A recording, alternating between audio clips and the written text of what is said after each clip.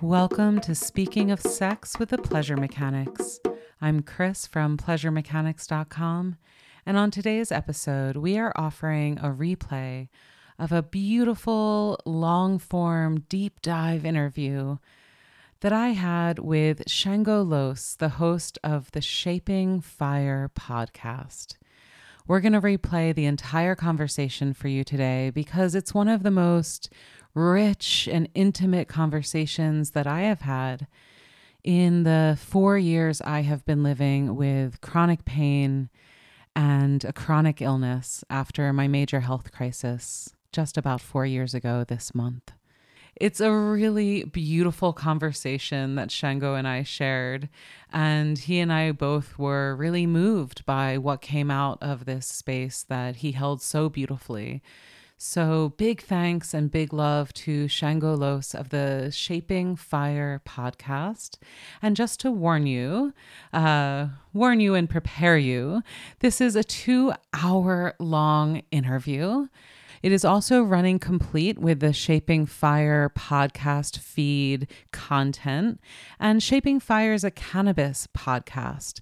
This isn't the first time we've talked about cannabis on this podcast, and it won't be the last. But if cannabis is new to you and this topic of cannabis, medicine, and wellness is a new subject, then get prepared and you'll learn something along with our delightful host, Shango Los. And if you love what you hear, he has a beautiful podcast feed waiting for you with some gorgeous episodes about cannabis medicine and breath work and growing and all sorts of beautiful topics. I am so grateful to Shango for inviting me into this conversation and for allowing us to share it with you all. I hope you enjoy it. And we are putting together a ton of resources for you under what I'm calling sex after pain, sex after illness, sex after diagnosis, sex after accidents and traumas. There's all sorts of afters that our life throws at us, and we need to be able to explore what our sex lives look like after these major life changes. So I am going to be putting together resources for you, and you can always find them at pleasuremechanics.com/after. That's pleasuremechanics.com/after, and we will look together at surviving life's changes and turning once again towards pleasure, towards joy, towards connection, no matter what these bodies of ours are doing and throwing at us. So here we go with my conversation with Shango Los on the Shaping Fire podcast about turning towards pleasure while living with chronic pain and illness. I'm Chris from pleasuremechanics.com, and we will be back with you soon with another episode of the Speaking of Sex podcast. You can find all our offerings at pleasuremechanics.com and offerings about this topic specifically at pleasuremechanics.com/after. Love you all. Here we go.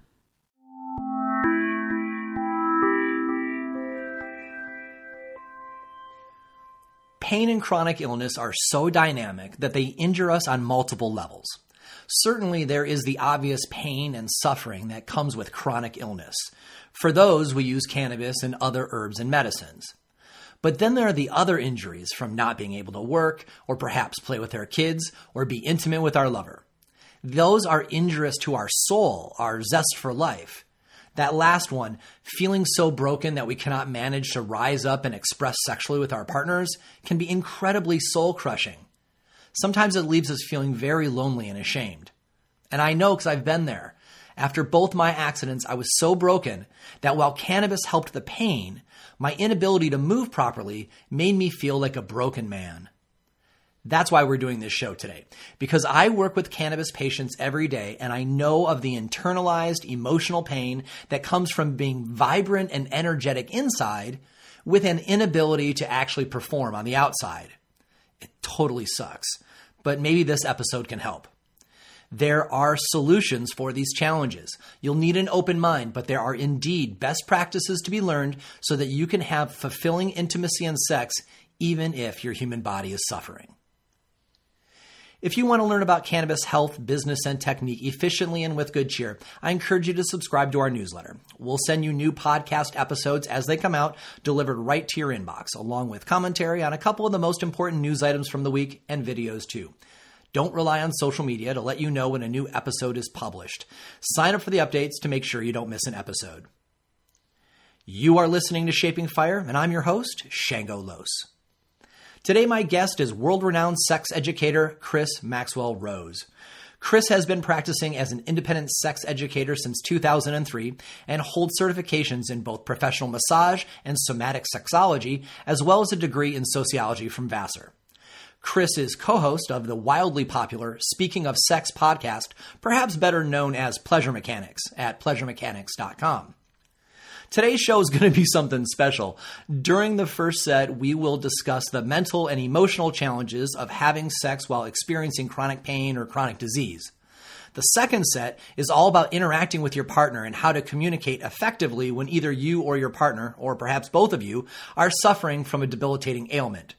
And in the third set, we will talk very specifically about sexual positions, toys, and some creative strategies for sexualizing your everyday life, even in pain. As you can imagine, today's episode is probably not one to listen to with your kids in the car. While most podcast distributors give our show an explicit rating due to cannabis, we are really going to earn that explicit rating today. Welcome to the show, Chris. Such a pleasure. Thank you for having me. Oh, I'm really grateful for you sharing your valuable time with us and your lifelong experience on this really important topic. So let's get right into it. So many pain patients feel alone in their suffering because, most folks just don't usually talk about sexual difficulty at all. Let's start out by getting everybody in the same boat and feeling less isolated. It's pretty, do you find it that it's pretty common that painful injury or disease inhibits a person expressing their sexuality? I mean, yes, and yes, right? I'm finding the human condition in this human culture inhibits us from expressing our human sexuality. And that's kind of the thing, is we're in a sex-negative, pleasure-phobic culture to begin with, and a culture that has a very narrow window of what it tells us is sexually permissible and for who. And so when something like illness or injury, whether it's temporary or chronic, strikes us, when our lives change dramatically and things we have relied on our whole lives, our identities change, sometimes non-consensually, sometimes very dramatically. Our sexuality is one of those things that gets thrown into such dramatic upheaval. And yet we don't have a lot of support for it. We don't have an occupational therapist to help us get back on track. Very many of us don't even have friends we can talk to honestly about it. And so when change strikes our lives in any way, and we have to allow change in our sexual lives, this can be a moment of such huge disruption, shame, guilt, fear, shutdown, because our options that we once relied on are no longer available to us. Yes, this is huge. It's huge for all of us, kind of no matter. And that's why, I've been doing this work my whole life, and I will be doing it till I die, because sexuality isn't easy for any of us, Even, some of my coaching clients are quite literally supermodels. It's not easy for them. And so if complications are thrown at us or changes are thrown at us, it's especially not easy. But change is also a moment of possible transformation, of growth, of curiosity. And so it can also, I think, as a lot of us discover when illness or pain comes into our lives, it can have strange blessings to it as well. It can have strange silver linings. And this is especially, I think, true in sexuality, because it's an opportunity to get to know ourselves again, to get to discover something about ourselves and our partner, to meet one another anew. So that's how I approach it, is with both holding the full complexity of this conversation and also honoring all the potential that is here with us, the pleasure and the joy and the love and connection that sexuality is designed to give us. So the question becomes how to access that.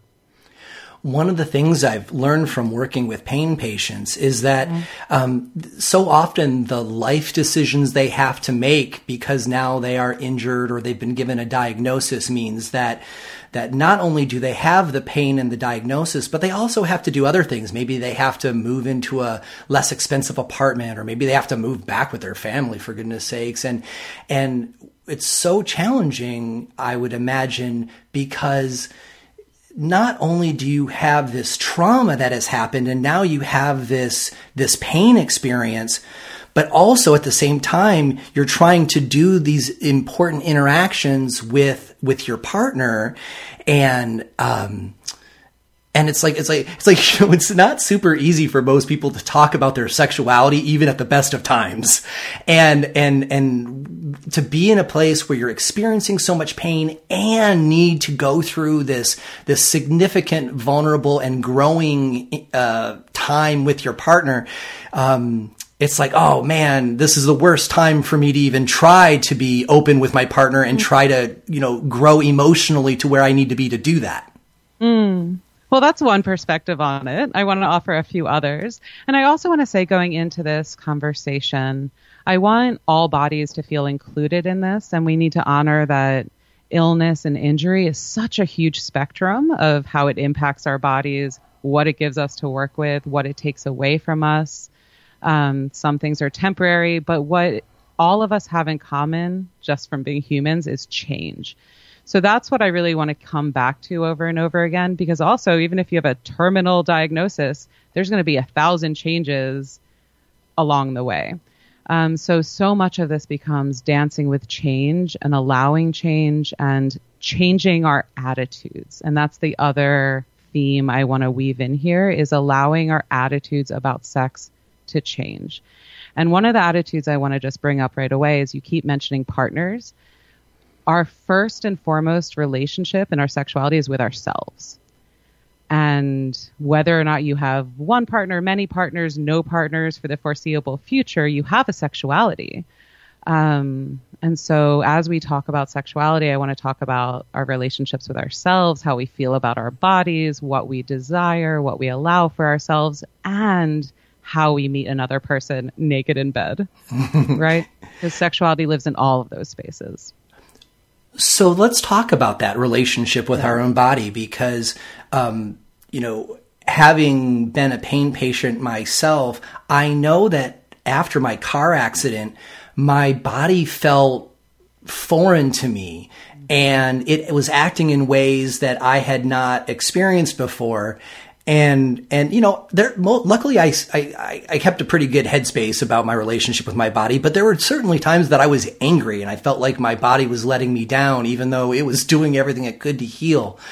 Since our primary relationship with sexuality is with ourselves, what kind of advice do you have to offer people who feel that, maybe their body has become diseased and is selling them out, and so it becomes an adversarial relationship? Totally. There can be a sense of betrayal. There can be a sense of grief for what was lost. There can be a sense of anger, like, why me? And this is especially true if you've been able-bodied. Athletes or soldiers I've talked to who have been able-bodied and use their body as a tool that could be relied upon, right? And even dialed in their body for optimal fitness, right? Like we all carry different relationships going into our illness. So when you wake up, many of us, we wake up in a hospital bed, we emerge into this new condition, we're diagnosed. First, you have to really go through all of that shit. You have to be real with the anger. You have to be honest with the grief. And then try to find the mental space of asking, okay, what now? What next? What's possible? And also remembering that will change. So my own kind of health crisis, when I woke up in so much pain, there can be such a sense of, will it be this way forever? And that breeds despair, right? Like, why would I even try? My sexuality has been taken from me. I'll never love again. Like, we can have these sense of just complete betrayal and despair from our bodies. It's usually not true. And sometimes we need friendly faces or voices telling us that's not true things will change. You're still worthy and lovable. People will still find you desirable. That can be more or less hard to believe depending on your circumstances. But even again, with yourself, a sexuality is possible, pleasure is possible, joy and connection is possible, kind of no matter what. And you and I know this, but from working with people in terminal conditions at end of life, after disfiguring accidents, pleasure, joy, love, all of these things that we want out of sex are still available to us. So maybe it's my voice reminding of you of this for the first time, or a friend sitting with you at the bedside, or your partner still looking at you with love, desire, wanting, even if that wanting has changed, right? So Charlotte and I were together for a decade before I got sick. Our wanting used to be feisty and playful and full of passion and lust and like, I want to tear your clothes off and do nasty things to you right now. That wanting changed to, I want you to be alive with me. I want you to take your next breath. But that wanting was deeply romantic too, because we let ourselves feel it.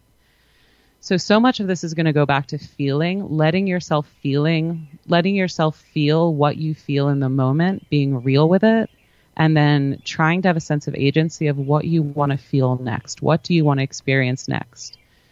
What is possible for you given your condition? You might have pain for the rest of your life. Great. How are you going to have a sexuality with pain in the backseat? That's now your question. And a lot of this is about context.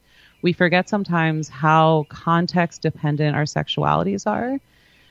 And if your context is now the ground level bedroom at your parents' house, that's a very different erotic context than your own apartment in the city. Yeah. How are you going to make it work? That's going to take curiosity, creativity, courage, commitment, practice, iteration, mistakes. But it's possible. And if you know it's possible and you start asking that question, it can be a ray of warmth and pleasure amidst all of the rest of the horror your life has become for the moment. It can become a thread you follow back towards a new life. And that also reminds we can't ask the question, when will normal come back? When will I get my old body back? After change, you never go back. You always go forward. These ideas that you're talking about, being open to change and to be willing to change the context of your sexuality, that seems like that would be the same path out of, the feelings of depression that normally come with pain as well. There's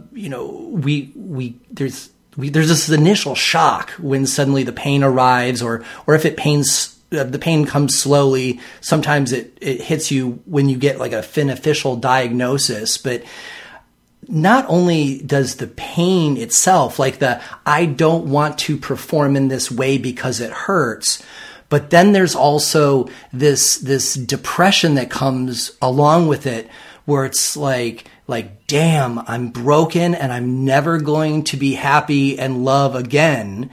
And that can be so heavy independently that, some people are so depressed that they lose will to express their sexuality just because they're depressed and they don't even have the pain. And my heart goes out to those folks too. But it sounds like they both share this pathway out that you're describing of essentially releasing the definitions of what, our society tells us is the pretty strict bandwidth of where sexuality lives. And it doesn't have to be that small of an area.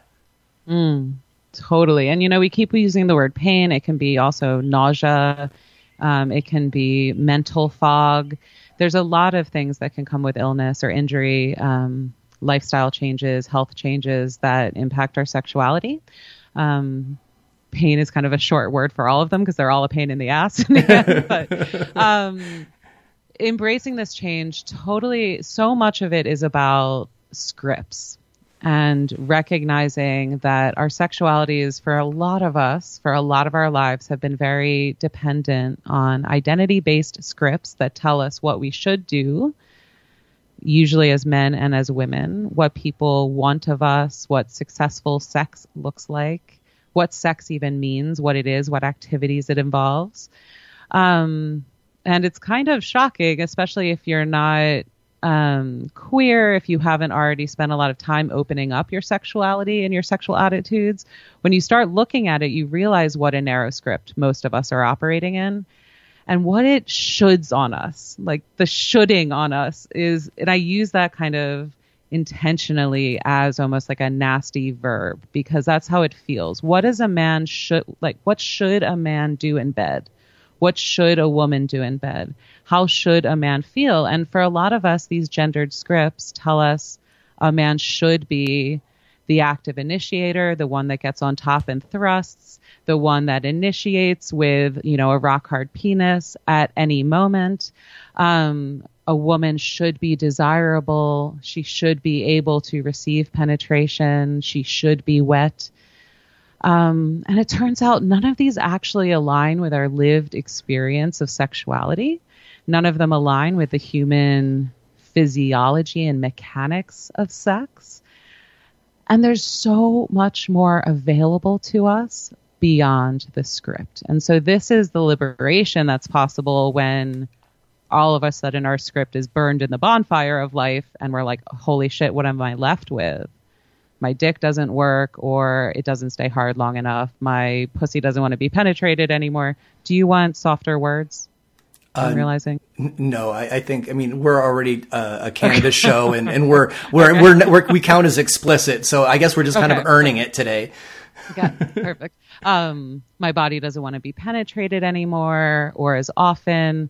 I am tired all the time, right? Like these changes that come that throw our scripts in the fire. What are you left with?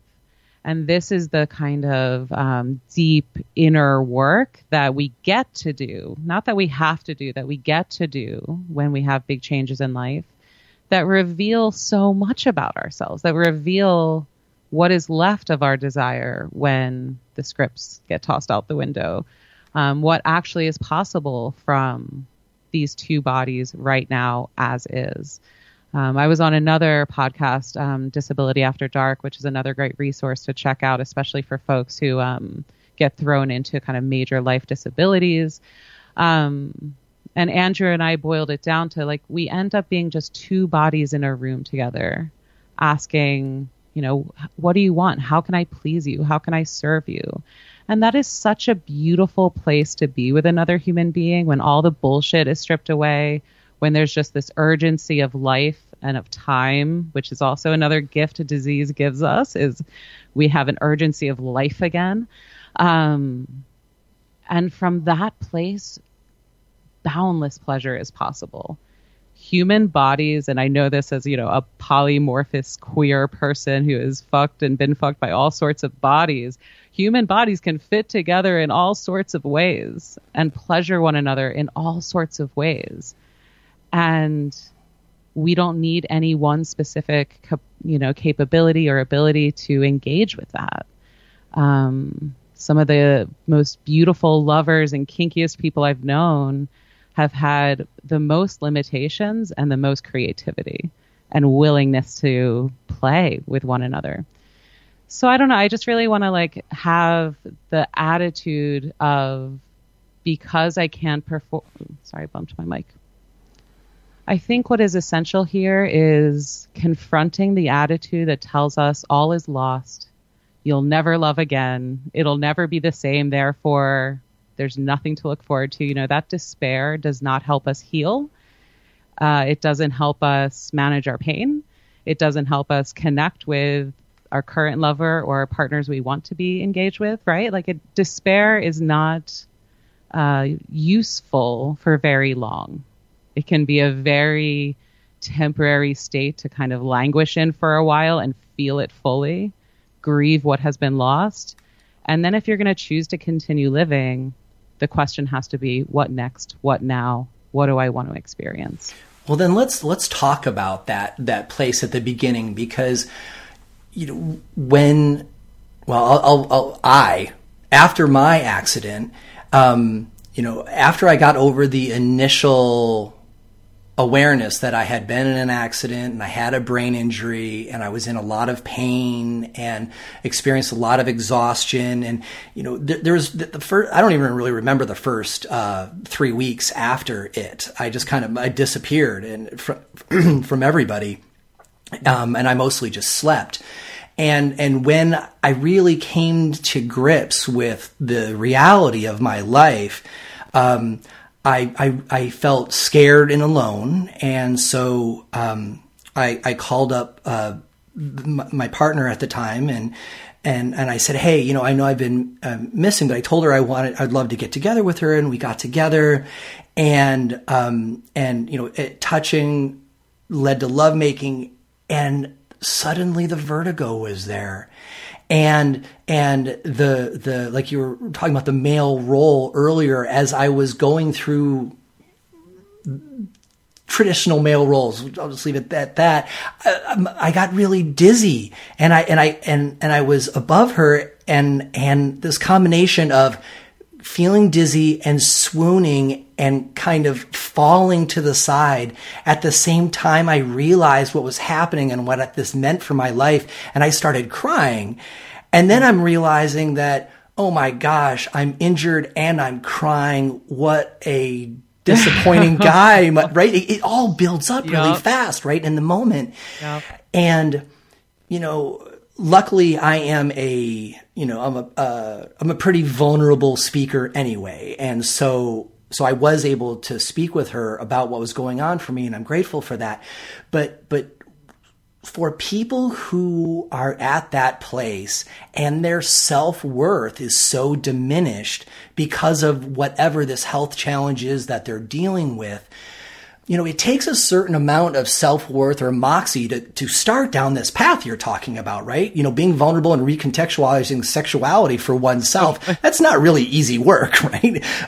So what would you say the baby steps are in concrete terms for somebody who realizes that they're here, but they are emotionally ready to change it? Yes. Well, thank you for sharing that story, because it encapsulates so much. So much of our moments, when I say, our scripts have gone in the fire, fuck them, I say that with a certain amount of queer irreverence, but I also say that knowing that our scripts are deeply comforting. They are what have told us that we have value, that we belong, that we are wanted. And when we think about that moment of, seeing your lover again and conversation leading to kissing, leading to lovemaking, part of what's going connect, and you're trying to establish, like, we can still do this, right? And the question that has to be asked is, like, what is this we are still trying to do, and what is the new way we are going to do it? And this starts with talking. This starts with communicating about sex. And I want to say again, like, this step of changing our erotic lives can happen with or without illness, with or without disease. But the more loaded your life is, the harder this is, the more pieces that you can control, right? You're not doing this erotic transformation under the best of circumstances. You're a little bit transforming under duress. So there's a lot of self-compassion that has to come into play here, and patience, and just baby stepping into it. So some of this is like taking stock of what the situation is, right? What is your body capable of right now? How has your body changed? And that process can take months. And again, like, changes can happen so quickly in illness that this has to be an ongoing process. In mindfulness, we have one of our courses is mindful sex, which I actually developed while I was sick and healing, because the way I managed my pain and my rapidly changing body was so much with my mindfulness training I had from 10 years earlier. And so much of that is about paying attention moment to moment without judgment, right? Really easy to say, hard to do. But it's an essential practice when we're sick, because we have to pay attention to our bodies. A lot of us have to track our symptoms. That becomes kind of a superpower over time, where we get to know our bodies really well. We can talk about that later. But the first step of kind of taking stock, Where's my body at? What can I feel? What capabilities do I have? Do I not have? And how different does my sex life need to look? Because for some of us, the changes will be subtle, but really profound. For others of us, it's completely different. The activities and positions and interactions we are used to are no longer available. And that might take some really serious creativity, bringing in toys you've never even heard of to assist you in having the experiences you want. But all of this starts with conversation, either with yourself first, right? You're lying in bed, you're trying to heal, and you're like, all right, body, what do we have? What do we have to work with? What desires are there? Because your desires might have also changed. The sex life you used to have might be even like not even thinkable to you. Going out to the club, dancing, picking up girls. If that was your sex life before, it might not even be possible anymore. If you used to make love to your wife 4 times a week, that might not even be on your mind, right? And I'm curious with you and your process, like as sexuality got on your mind, was it about, will I belong? Will I be lovable? Will I be dateable? Will I be alone? Or was it about like, when's the next time I'm going to be able to have sex? Like, we need to stop thinking about sex as this package deal and start realizing how much we get out of sex. Physical touch, affection. For me, it was about not mattering anymore, because you know how our sexuality and how we present ourselves about sex, like, gives people an impression about what our thoughts are about sex.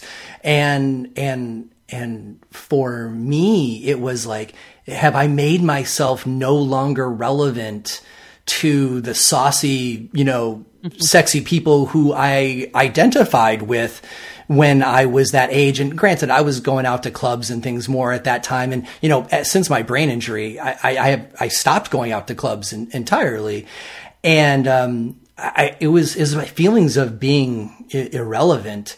And that's scary, right? When somebody perceives themselves as being, going to art openings and going to restaurant openings and, getting to all the cool stuff, and then realizing that, I'm in a lot of pain and I can barely walk and I get overstimulated. And am I really just going to be at home sitting here alone forever? Right. And a lot of this is about the modeling we have for sick and disabled people, which frankly sucks. And so I also encourage people to start following and feeding like their social media feeds with the disability justice community, who talk and speak about their bodies with respect and reverence and honor, no matter what. It's a beautiful community to learn a lot from. But that thing of belonging, right? And I was with Charlotte for 10 years. We had been sex educators. We were like committed to Eros as a spiritual path. I got sick and I was like, go on without me. Leave me, find a better lover, And that self-deprecating, I am worthless now, that is our internalized ableism speaking. That is our culture telling us you are no longer valuable, you are no longer worthy, you are no longer lovable, and it's just not true.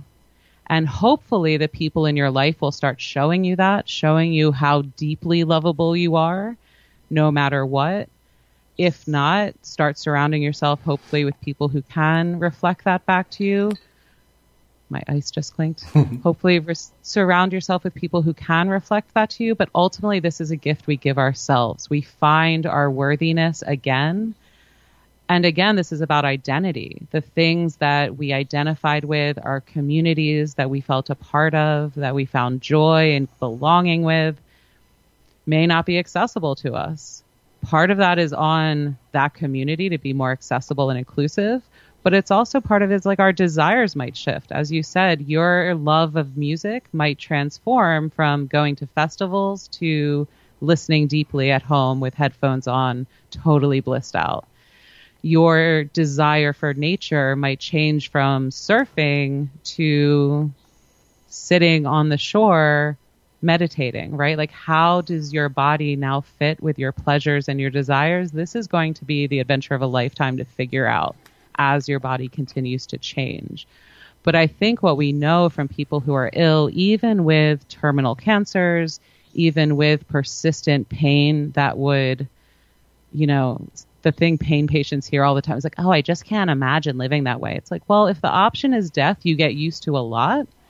And our bodies are so resilient and adaptive that eroticism and sexuality can be a part of that. How will your sexuality adapt? How do your attitudes need to change? And that's where it starts for so many of us. I get emails every day about the struggles, and people want the solution. But what happens if we swim upstream to the attitude that is generating that experience of the struggle, that is telling you that because your penis isn't hard, sex isn't possible? Well, let's swim upstream, change that attitude, show you what sex is possible, and then you can choose from the menu of delights, right? Right. Changing our attitudes, because frankly, our sexual attitudes are just really, really toxic in this culture. So we all need to do this work. But when we do it through this lens of change and transformation in order to give ourselves the joy of sex back in our lives, it's really a gift to ourselves. And I really want to remind people, this doesn't have to look even like partnered sexuality. Like if you are facing a terminal illness, your eroticism might look like a lot of solo time in nature, taking deep joy and pleasure out of that time. That might be your erotic expression. It's really variable, but what's important is that it's yours and on your terms. So I've got one more path I want to take on this idea of our relationship with ourself first before we go to our first commercial. And during the second set, we'll talk a lot more about vulnerability and communication with other people. But I think it's really important that we get that relationship with ourselves good and grounded first. And that's this, if you go to the extreme, if you go beyond just the pain and then just the depression and then just the diminished self-worth, if you continue that, there are people who have gotten to a point that performing sexually under duress of pain in the bedroom is so bad that people begin to form negative associations around sex generally. So far, what you and I have been talking about, there seems to assume some seed of wanting to be sexual again, right? And we know that sexuality is part of an overall healthy human, makeup and life experience. What kind of insight would you have to offer with people who have felt like this for so long that sexuality or the expression of it has become like a contrast for them, a conflict? It's the enemy. And though they know that it might be good for them. Mm-hmm. The word that really stuck out in your question was performance, to perform under duress. That sounds miserable for anyone in any arena. And so much of sex, again, when we're talking about scripts, you perform a script. And we have been taught that sex is a performance and you do it well or you fail. You are a sex god or you're a total loser, right? Like we are taught that sex is a performance that you get a grade on. Sex is something we experience through our bodies, through our beings. Right? We can stop performing sex and start being sexual beings. And again, this isn't just like, cute language for Instagram. This is really an important attitude shift where if the question is not, can I perform sex tonight according to a script and I have to hit these certain marks in order to be successful? If the question is, what do I want to experience? What is my body capable of? What's available to me? How can I serve you? How can I pleasure you if you have a partner? Then you have an open-ended path to take together. And it's so important to remind people of this because so much of that not tonight, honey, or dodging sex or avoiding the rejection cycle comes out of this. If I initiate sex, we have to do X, Y, and Z, and it's a package deal. And if your body isn't feeling like being penetrated and your husband initiates sex, it's so much easier to be like, nope, not available, than to communicate, well, I'm not really available for penetration, but X, Y, and Z sounds good. And let's see after the foot massage, right? Let's start with a 10-minute foot massage, see how that makes me feel, and know that there's no pressure to continue either way. And if you want to get off after my foot massage, I will watch you as you stroke yourself, right? But this level of sexual communication is almost unthinkable to most people. This level of sexual knowing, of having that ease and fluency of talking about sex, is unthinkable. So where do we need to start? By talking about sex, by thinking about sex, by getting new ideas so we have a vocabulary of what might be possible. If that intercourse, a few minutes of oral leading to intercourse script is no longer available to you, what then? There is so much available to you. And people like me are here to tell you and root you on and remind you that you are not alone. And in the end, that's pretty much what the goal I had with this show is, because I know that a lot of folks who are not in the best relationships with their body and who use cannabis for pain or other relief, they could probably use hearing this message too. So thank you, Chris. We're going to take a short break and be right back. You are listening to Shaping Fire, and my guest today is sex educator Chris Maxwell Rose. If you listen to Shaping Fire and you grow your own cannabis, chances are high that you are very particular about the inputs you use for growing. People like us painstakingly self-educate on cannabis nutrients and techniques so we can cultivate the best tasting and cleanest flowers possible. And when we go to purchase those nutrients, we want to be sure that our supplier shares our values and is providing exceptional quality. This is why I recommend buildasoil.com to my friends who care about quality. Build a Soil empowers organic growers to do their best work by sourcing and shipping only the finest cannabis growing supplies. From organic inputs, soils, soil testing and pots, to lights, growing tents, sprayers, and cover crops, Build a Soil founder Jeremy Silva doesn't just stock his store with what's available. He goes deep to personally vet each product for quality and determine that there isn't a better version of the product that he could be selling. Because of this arduous process, you know that your options on buildasoil.com have been carefully curated to create the results you are looking for. Not only that, but the Build a Soil way is a philosophy that will permeate your interaction with the company. From website design to pricing and shipping to after-purchase support, Jeremy and his team always strive to do their best and give you the best customer service in the business. Check out buildasoil.com today for top-tier quality cultivation supplies and a friends and family buying experience. And check out their educational videos and extraordinary social media while you're there too. Quality organic growing supplies at buildasoil.com. In times like these, when so many cannabis companies are growing their flower in gigantic warehouses and fields using synthetic nutrients, it is good to know that there are authentic California heritage growers using natural farming techniques and sunshine to cultivate cannabis flowers for you. California has produced the best cannabis in the world for generations, and the idea that massively scaled industrial cannabis production could produce the same quality as small batch, lovingly cultivated flowers is just silly. Moontime Medicinals is located in Humboldt County on the lush South Fork of the Eel River watershed in the epicenter of the American cannabis heartland. Moontime Medicinals grows under bright California sun in greenhouses using only natural farming techniques like hugelkultur, compost teas, whole food fertilizers, and fermented plant juices. Every part of their growing process plays its own part in nature, and nothing synthetic is injected into the process. The result is big, beautiful cannabis flowers with wide-ranging terpene profiles that taste like great cannabis should. If you live in California, ask your bud tender for Moontime Medicinals and visit Moontime Medicinals on the web and Instagram. Moontime Medicinals is also available as part of the Redwood Roots family.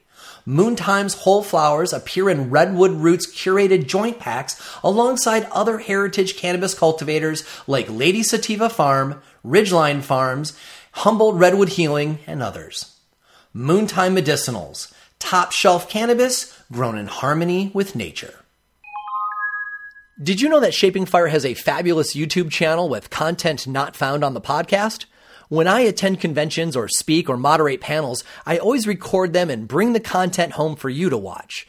The Shango Los YouTube channel has world-class speakers, including Kevin Jodrey of Wonderland Nursery talking about breeding cannabis for the best terpene profile, Nicholas Mahmood on regenerative and polyculture cannabis growing, Dr. Sunil Agrawal on the history of cannabis medicine around the world, Ben Cassidy of True Terpenes on using terpenes for health in your everyday life, Reggie Gaudino of Steep Hill on the cannabis genome, and Jeff Lowenfels on the soil food web. There are several presentations from Dr. Ethan Russo on terpenes and the endocannabinoid system, and even my own presentation on how to approach finding your dream job in cannabis and why we choose cannabis business even though the risks are so high. As of today, there are over 100 videos that you can check out for absolutely free. Go to youtube.com/ShangoLos or click on the link in this week's newsletter.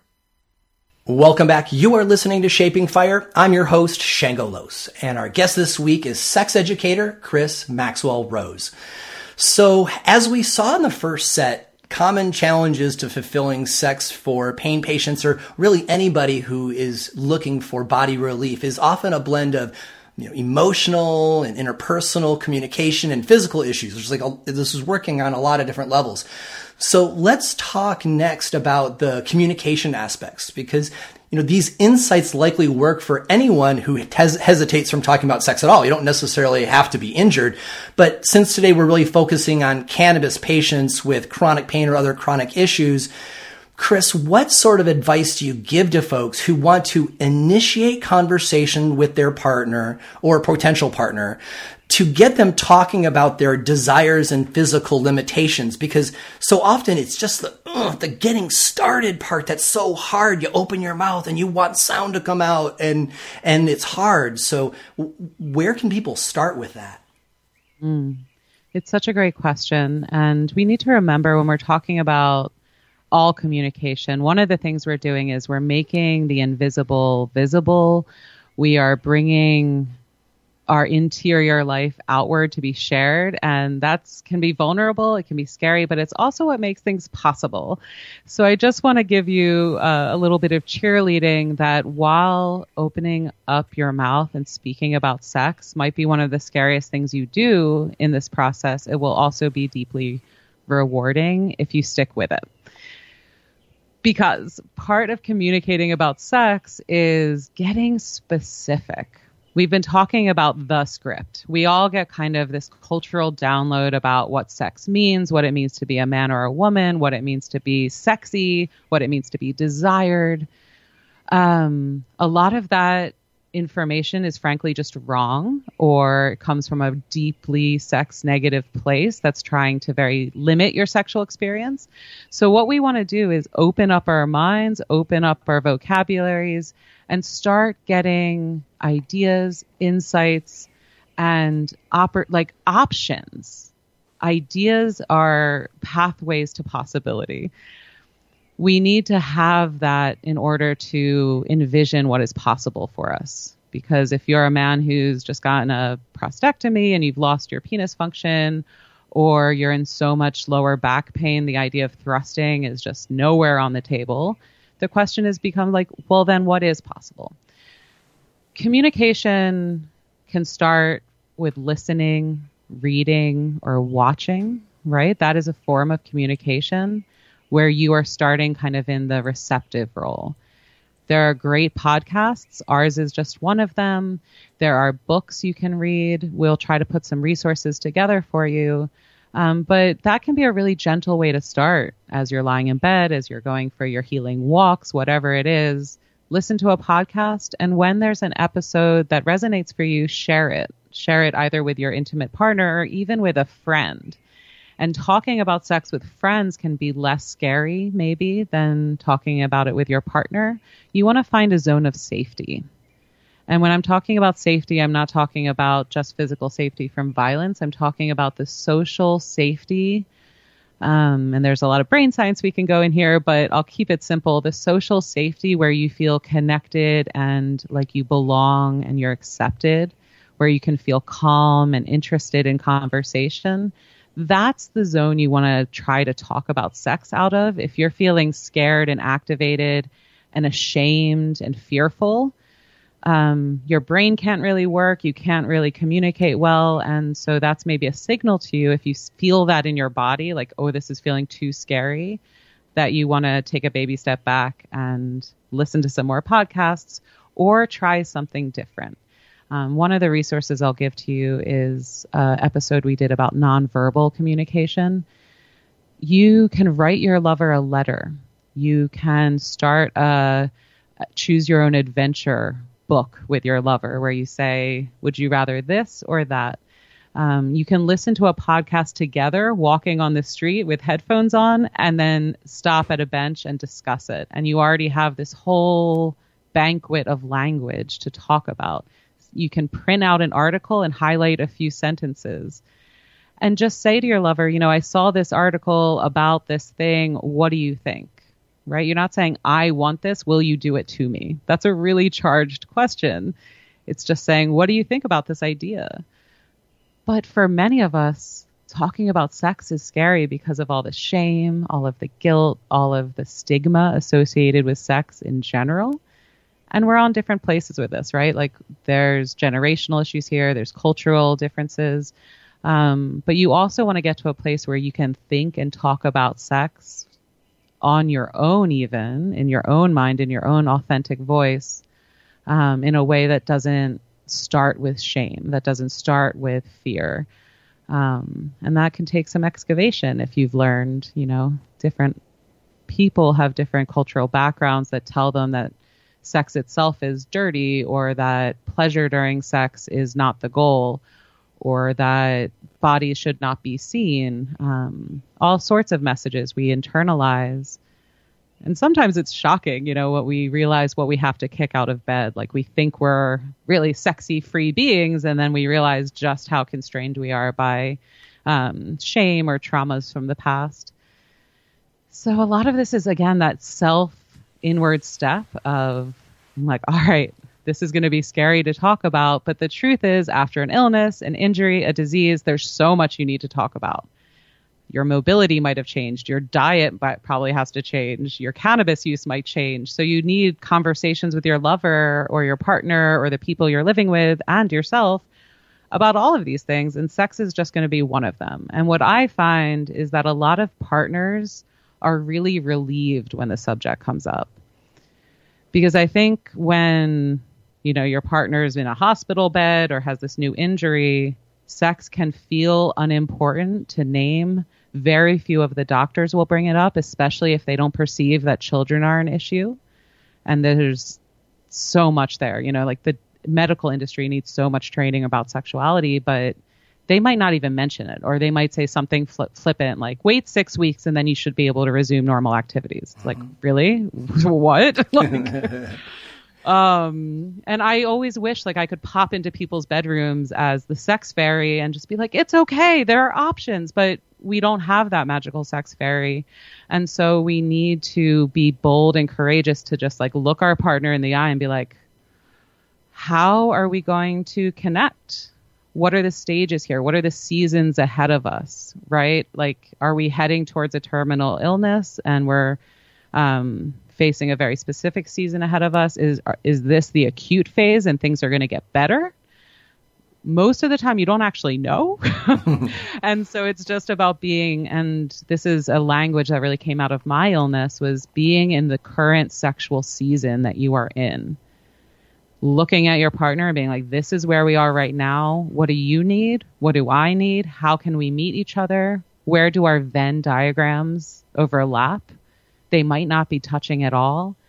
And some of this, and I think we'll maybe touch on this later, but what does your partner, what does the non-ill person need? Assuming that just one of you is more deeply impacted, although that's not always true.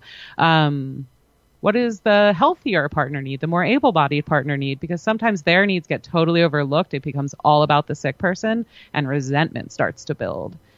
And they start, that can lead to other things. Mm-hmm. And so it's a conversation about both of you and about recognizing the season you're in deeply, with honesty, with humility, with all the feels.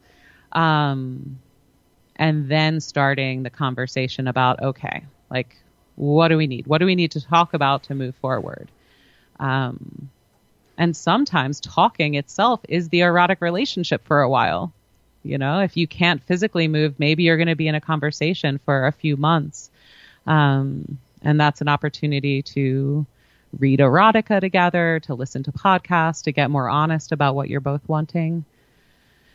But it doesn't always go this smoothly, right? Like, I'm painting a picture of what is possible. You know, people are going to find themselves in all sorts of different contexts and all sorts of different conversations. I think what we want to try to center is the dignity, the idea that sexuality can be a pleasurable part of your life no matter what. It just might look different. And embrace this idea of change. This is where we are right now. We don't know where we'll be in 3 or 6 months. So what fun, what pleasure, what connection can we share right now? Some people will be in the mood to like have an orgasm the second they wake up in a hospital bed. That impulse is there and they are ready to like reclaim their sexuality. For other people, it is dormant, asleep.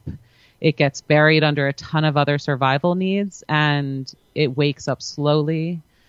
So it's so much about seeing where you're at, honoring it fully, and then going from there with support. Yeah. You have set up a couple different scenarios so that people can, you know, create this vulnerable environment, right? Where whatever that looks like for them with whoever they're choosing to speak to, and that's good.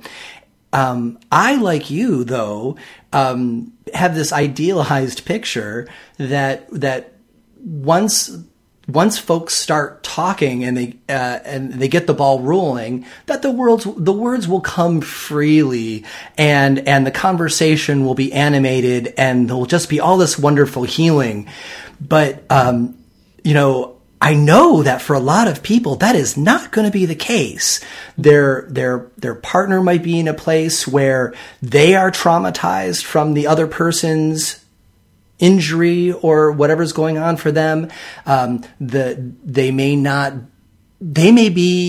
have their own sexual hangups where they're like, I don't want to talk about this. So why don't you share some insights on that? If you're the patient and you are trying to create this vulnerable and sharing dynamic so that you can kind of get off script and create this new context as you're describing, but the partner is a little resistant because they're just not there with you in their head yet. Yeah. Yeah. And again, this is a disparity that can come up with or without illness. The idea that one person wants to talk about it and explore and the other is unwilling. And so much of this, again, is excavating and meeting the other person where they're at and recognizing, you know, I know you come from a long line of stubborn women who aren't willing to talk about hard things, but it's really important, you know, it's like, maybe that's not the best lead up. One of the best questions I really like is, how can I love you right now? What is one way I can take care of you? Especially when I was sick and my role as like the giver and the lover and the one with the magic hands, like all of that was gone. And part of my worthlessness, that feeling of despair, is I have nothing left to give. I'm taking so much as a patient. I'm not producing, right? I'm not working. Giving your partner, giving the sick partner opportunities to show up and love and do something is a gift to both of you. So if the healthy partner can say, what I'd love is to sit and, you know, bitch at you all about my day and have you just listen. Great. Or, you know, are you available to give me a foot massage? You might be really sick, but still available to touch your lover. Are you willing to sit with me and watch porn and just be with me while I watch a little porn and masturbate? Like, is that in your vocabulary? Looking at what options are there. But, okay, this comes about, like, you're asking about the people who are, I'm talking about watching porn together and you're asking about talking about sex. There's this huge gap. And, you know, I work with this gap every day. Like, our audience represents this huge range of human sexual experience, from the frozen and mired in shame and trauma to the point that you barely want to look at your own eroticism to like, I am ready to explore the mountaintops of what's possible. We're all somewhere in that process, and we swing wildly within it in our lives. I've been at all stages multiple times.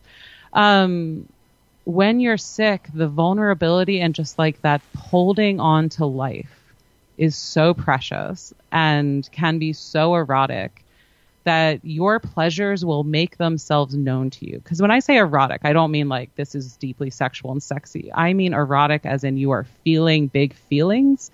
You are feeling alive. You are feeling that pulse of vitality. At my sickest is when I felt that thrumming through me of like, what am I alive for? What pleasures are still available to me? You might be someone who loves flowers. Go deep into flowers. Like put flowers by your bedside every day and marvel at them and let that fuel you. Your relationship with sexuality doesn't have to be like the far out sexy sex we think about. It's this whole range of pleasure, joy, connection.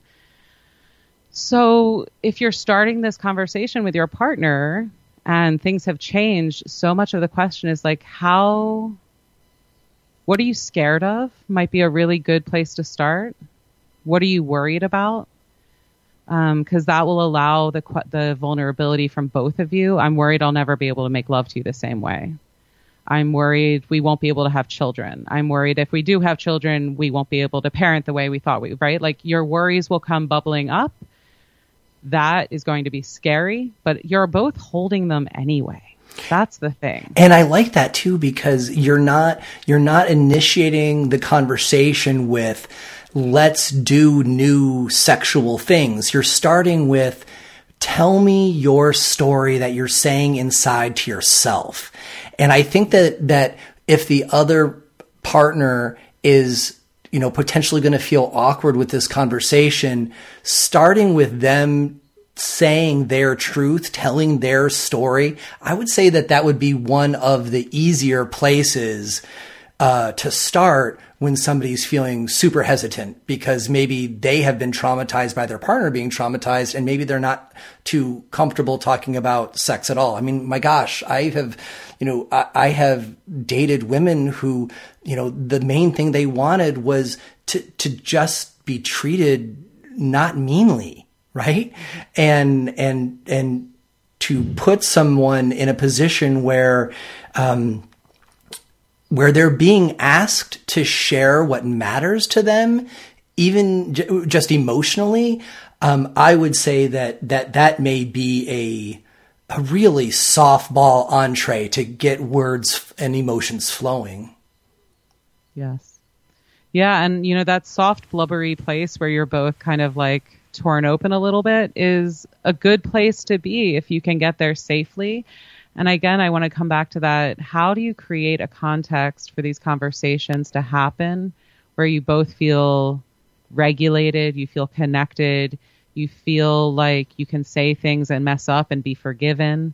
This is what we call the culture of your relationship. And so depending on what the culture of your relationship was kind of, before and after whatever this big change was, you'll have your own strategies. One of the best strategies is getting in the car and driving together for that harder conversation, because you're not forced to look at each other. You're not forced into that eye contact that can become confrontational for some people. And there is some kind of magic about road trip talks, isn't it? I don't know what that's about really. And maybe it is because you're not looking at each other, or that so often part of the road trip is at night, right? And so somehow maybe we feel a little safer by the dashboard lights alone, but there really is some magic about the kind of depth that comes when you're in the car for hours together. Yeah. And solutions then can start coming up once you know what the fears are, once you know what the vulnerabilities are. Sometimes you'll say the thing aloud that you're so afraid of, and your partner will be like, oh, baby, you don't need to worry about that. That's not even on my mind. Mm-hmm. And that relief is just palpable. Or they'll say, oh, I've been thinking about that. I've been waking up at night with these thoughts. So what do we do? And you can look at each other knowing, okay, now we're both in this together. Or they'll say, I never even thought about that. This is what I'm worried about. This is what's right in front of me, preventing me from connecting with you. And then you can address that together, right? You need to get on a same page so you can start writing what is next, what is coming for you. The vast number of changes, adaptations, pivots you're going to have to make in your life. And this is just true again, and we're recording this in 2020 in the middle of a global pandemic. And so we're getting a master lesson in change and resilience. This is what the human condition is about. And we're actually really good at it. And we're better at it when we do it together with people we have established love and connection and affection with. And so you can leverage this, right? Like, relationships will change. Sometimes illness, injury comes, relationships will end, right? One partner's just not in for the ride. And that has to be valid. There can be huge amounts of abandonment, betrayal, and all sorts of things there. But if you are in for the ride together, if you are saying, all right, we're going to embrace this change and keep on loving each other, this is a moment where everything gets to change and both of your needs get to be more fully met. And you get to be in that crazy, wild adventure of living together, right?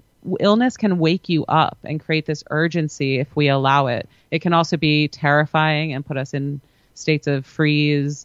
But if we are awake to our condition, if we don't feel alone with it, if we feel resourced, which is very hard in this particular country with our healthcare system. And again, like, what is your stress, right? Because we talk about all these things. If you're ill, probably the top stressors on your list have nothing to do with your sex life. It's health insurance, it's medications, it's your job. But all of those things create a context where you no longer feel the place to play. You no longer feel the desire or the permission to let go and enjoy yourself. And so we need to look at the whole life context, what the stressors are, how you're going to relieve your stress cycles together. Your partner might need permission. Like, you go to your yoga class 3 times a week. I'll call in my other friend for the assistance I need for bath time, right? Like, you need care networks also to get through this. The idea that your partner is going to be your caretaker, help you with all the health insurance paperwork, maybe be a co-parent and be your lover, that's a lot to ask. Yeah.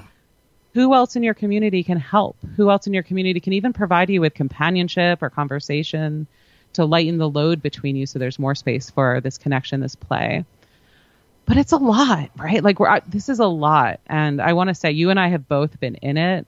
I'm now about 4 years out of my health crisis and now living with chronic illness and pain. And it has completely transformed how I approach my work as a sex educator. I've always been aware of the complexity of sex. We've always approached it that way. This has been such a humbling lesson in how complicated, how nuanced it can be, but also how powerful it can be to give yourself, even when you're sick, even if you're dying, even if you're riddled with pain, permission to ask the question, what would make me feel good right now? What would give me a little bit of pleasure in my day? Maybe how can I give someone else pleasure? Because a lot of us, giving someone else pleasure is a joy for us too that makes us feel worthy of being alive again. So even having a shred of that is like, bring me flowers from my bedside, that is an act of erotic agency on that day, and it counts. I like this term that you used, the culture of a relationship. And I think that it's something that is probably not uncommon, that someone gets injured or gets a bad diagnosis in a relationship and they're already in a really crappy culture of relationship. And, the vulnerability and the strategies that we're talking about today, they kind of assume a modicum of healthy culture in the relationship. And I think that it's probably worth addressing the idea that maybe you have got this, new pain or disease or whatever in your life, and you actually don't want that other person around. The trauma has made you realize that they're not going to be helpful during this time. And I was thinking about the first set when you talked about how the primary sexual relationship is with ourselves. Certainly self-gratification, but even getting yourself flowers, right? And I think that people should remain free to know that they can make a decision to no longer be with the partner that they were before the accident or whatever.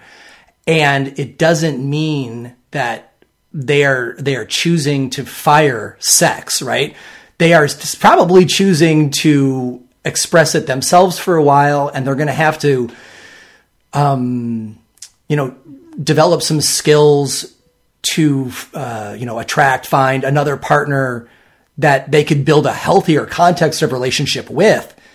But there is certainly enough stress that comes from a trauma like that will just go ahead and take a bad relationship and just crush it. Well, I think many of us will be nodding along when we talk about this moment of, you see who your friends are after you get sick. You see kind of what people can hold. And I don't want to judge people who cannot hold the intensity, or some people will just slip away. But some people in your life will show up for you in ways you never expected. The sad thing here is we don't have a culture that teaches us how to love one another. This is something I've been raging against recently. We don't have a culture that shows us how to show up for our friends in the hospital, how to love people who are dying. Most of us get totally freaked out and ghost. So a lot will change. Your friendship circle will change. Your family network will change. Let the people in who are offering help. And as you said, show people the door who are making you feel lesser than, who are making you feel like a burden. You will think all of that of yourself. You do not need people in your life telling you that. That is their ableism at work. That is their fear of mortality.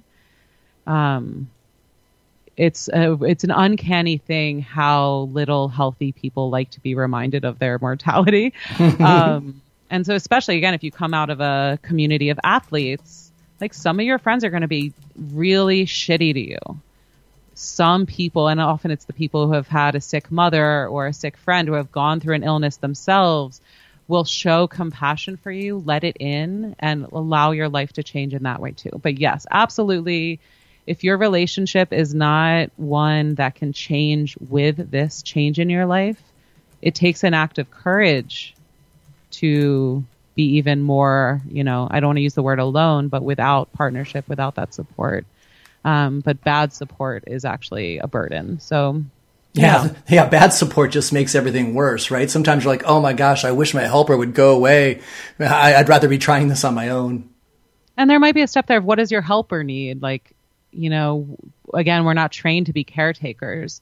And I've been in both the role of caretaking someone with a huge major illness and being taken care of to the point where, I couldn't lift my limbs and they were being arranged for me.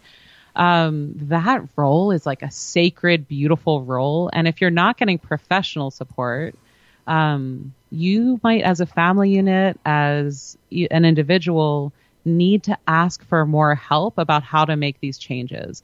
Our medical system, again, you get sent home from the hospital with a brochure and it's like, good luck figuring it out. So for me, it's, online communities of people with my condition, podcasts like this are where you will get the support to figure out the changes ahead of you. Ask other people with your condition about their sex life, right? Get on the Facebook group and be the bold one to be like, so what have you guys figured out about your sex life after this? Any tips? You'll get responses. You have to be willing to talk about this and know that you're not alone, whatever you're facing, right? Whether that's sex through pain, sex through disease, sex at the end of life.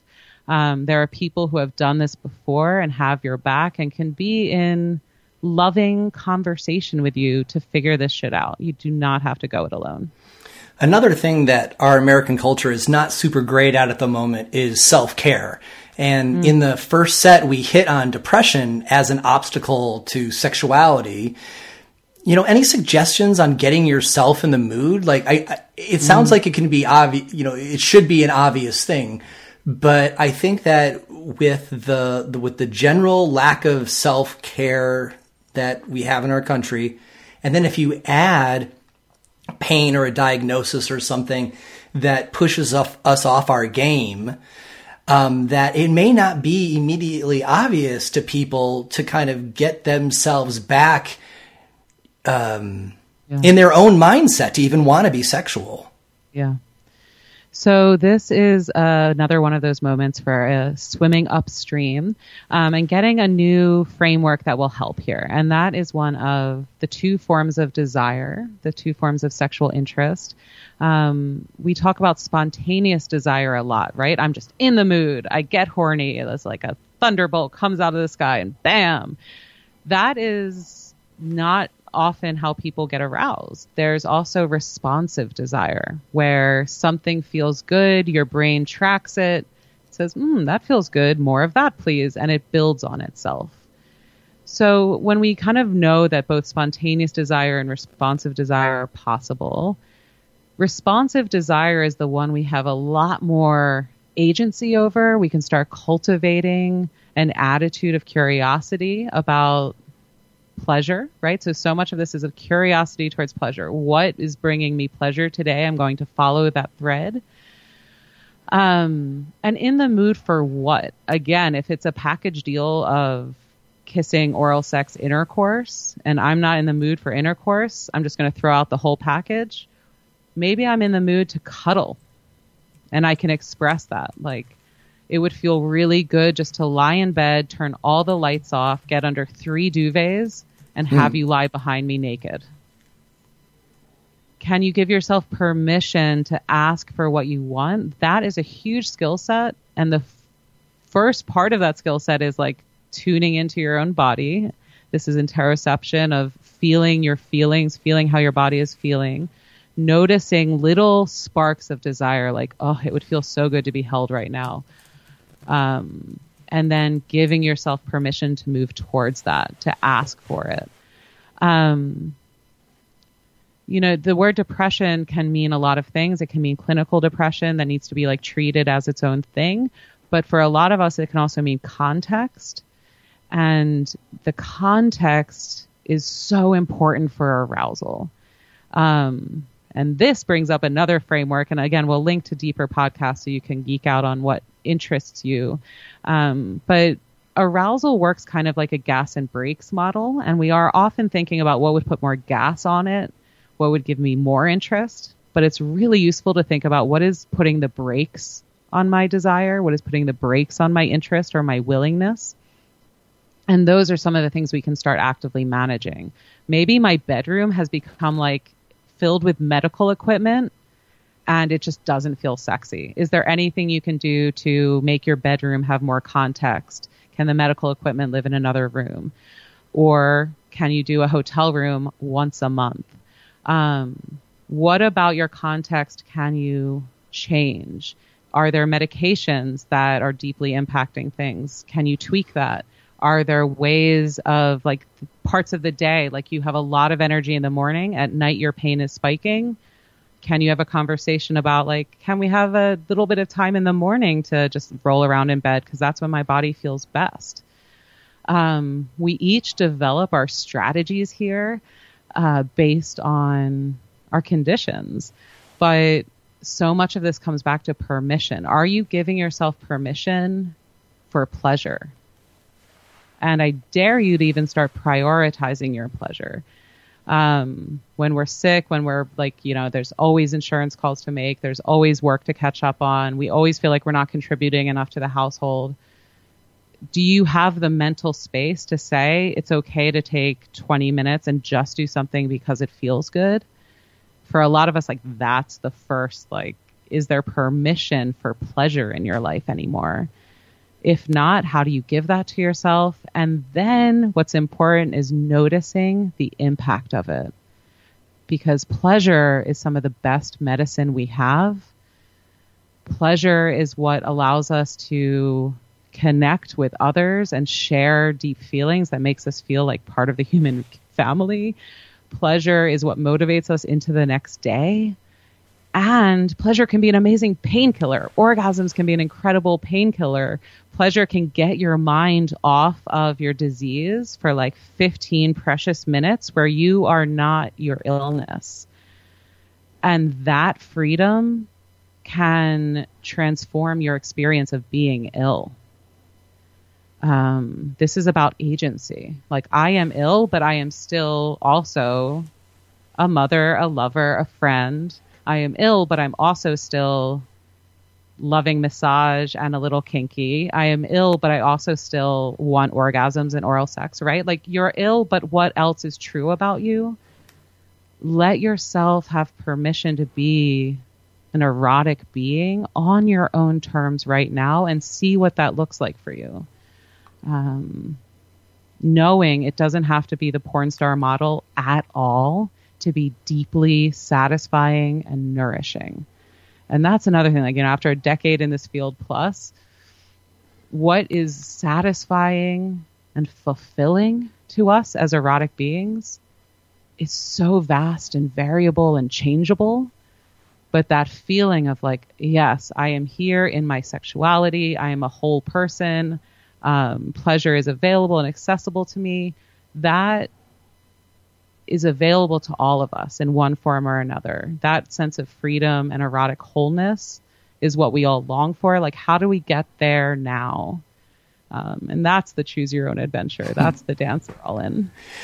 So, in an ideal world, we would end that line of questioning there because we're essentially giving the message, that there are solutions for you. You got to think out of the box and you can get there. But I think that I want to ask a question to give voice to a certain group of people who have already tried this and they have been unsuccessful in getting themselves in the mood, and their pain is overarching or their disease is overarching, and they have not been able to reignite their sexual vibes because of it. And maybe they're there for their partner, for their pleasure or not, but for themselves, they've decided they're done with sex, right? They've given up on having sex. They've just decided that I'm not even going to try anymore because I have done all the trying I can. Do we have anything heartening for those folks who are afraid that their relationship with their sexuality and maybe their relationship is doomed? Well, there's two pieces here. You can give up and have that be okay. You can have very little interest in sexuality in general or sexual connection with another person. And some people are asexual their whole life. And that is not a struggle for them. So it's not a problem if it's not a problem for you. There's no magic number of kinds of sex or frequency of sex that makes a sex life healthy. It's healthy if it feels good and right and fulfilling to you. So what are the areas that don't feel right? What are the areas that still feel like a struggle? You may say, like, I just talked to a woman who was like, I am never having sex again. And she was like, I've given up on sexuality, and she went all into it. But she delights in all of these other things with human beings and has all this whole other set of pleasures that she fills her life with and has like a really fulfilling life. So giving up on what? Are you giving up on pleasure? Because that sounds... That's different, yeah. That's different. And I don't even want to problematize that because there are depths of human experience that I cannot understand. When I was at my most ill, I had lost 100 pounds. I had lost all of my muscle mass. And I was like, my life was reduced to, I was in bed, feeling the sheets against my very frail body. And all my body was pain, right? At that moment, I also had a 1.5-year-old daughter. I had this beautiful wife. I had this purpose-filled work I loved. And so my pleasure just became about staying alive. My pleasure became about hoping for healing, became about doing research into my own healing so I could try at least to, keep my feet. Pleasure had totally changed for me. And then it changed again, and then it changed again, and then it changed again. And that trust in change is what I think I really want to bring to this, because you might have just given up on sex. Like, you might never imagine you're going to be erotic with anyone. That is fine. If that is what is healthy and feels real and right to you, good. You might have other priorities in front of you. You might have, a diagnosis and be like, I don't want to spend any time chasing tail. I'm going to write.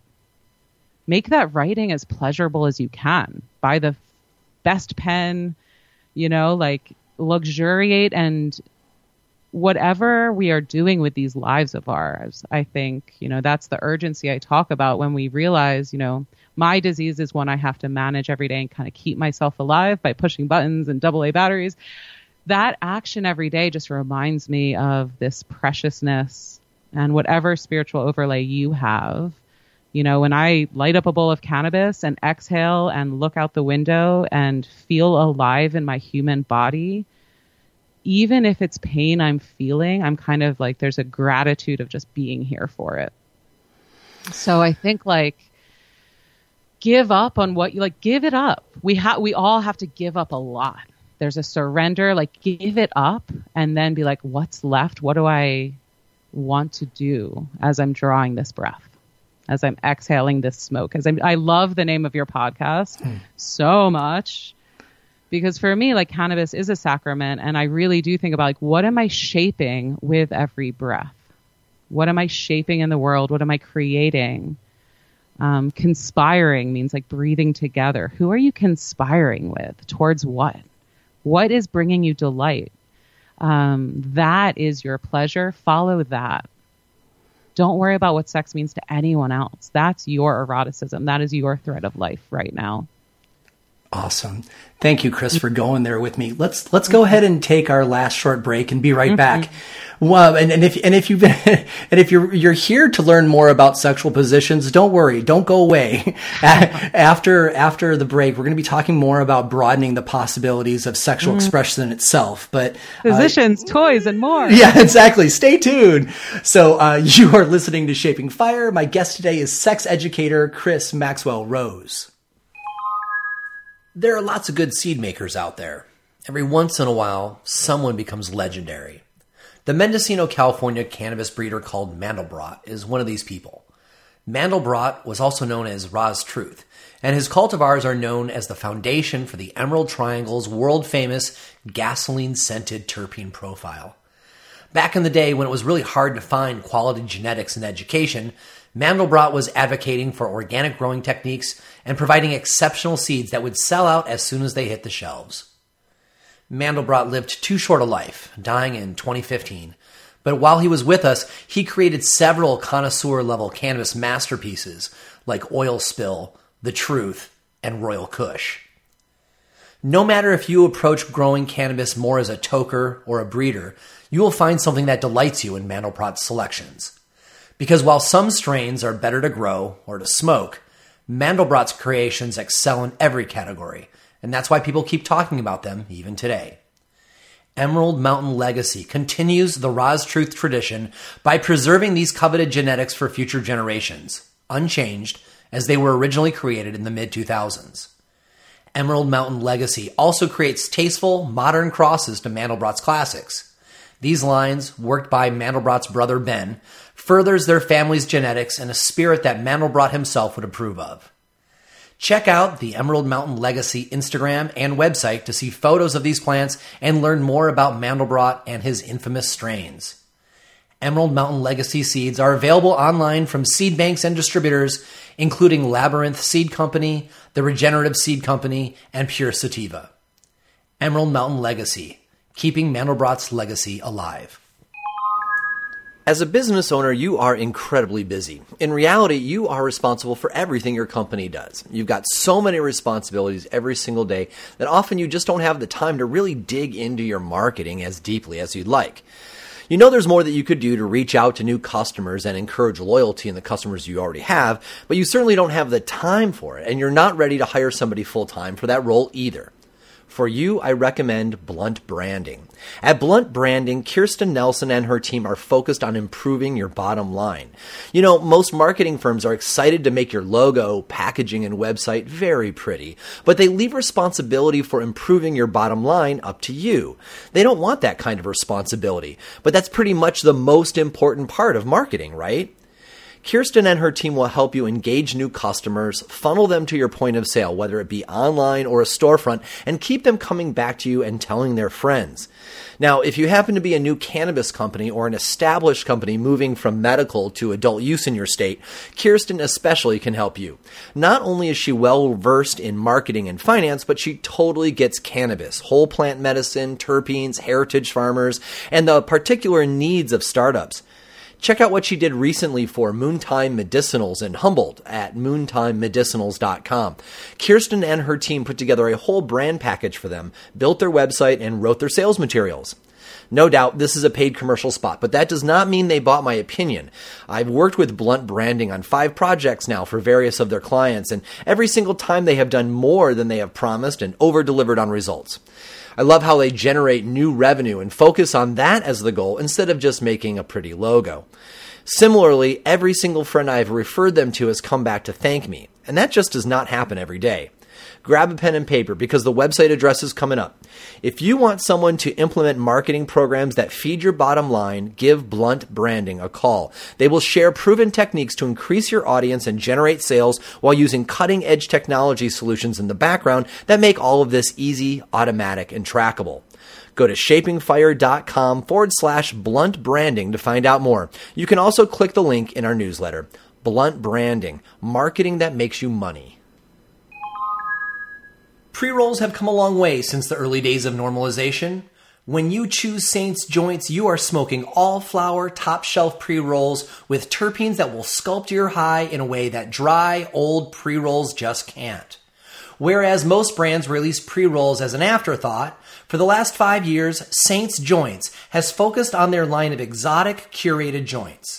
And while some companies just chase the hype strains, Saints Joints goes deeper, searching out hard-to-find strains, unexpected crosses, and nearly forgotten land races and classics. And some hype ones too. Not only does a joint from Saints smoke incredibly well, they have fine-tuned every step of the process so you don't get runs in the paper, the joint is just the right density to have a nice pull, and the joint stays lit, even if you get a bit chatty. Saints Joints boxes are works of art and will spark conversation when you pull them out at a party. Saints award-winning boxes change with every release, feature edgy outsider art, and often raise awareness of important issues like equal rights. Saints boxes are so desired that many collect them and display them in their homes.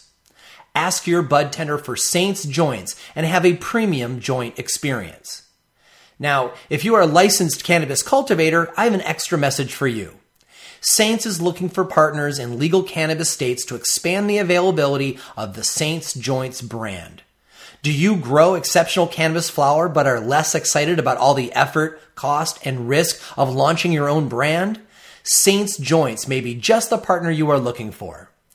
Already established in California, Washington, and Oklahoma, and recognized by Entrepreneur Magazine and Green Entrepreneur as a cannabis industry leader, the Saints Joints brand will set you apart in your home market.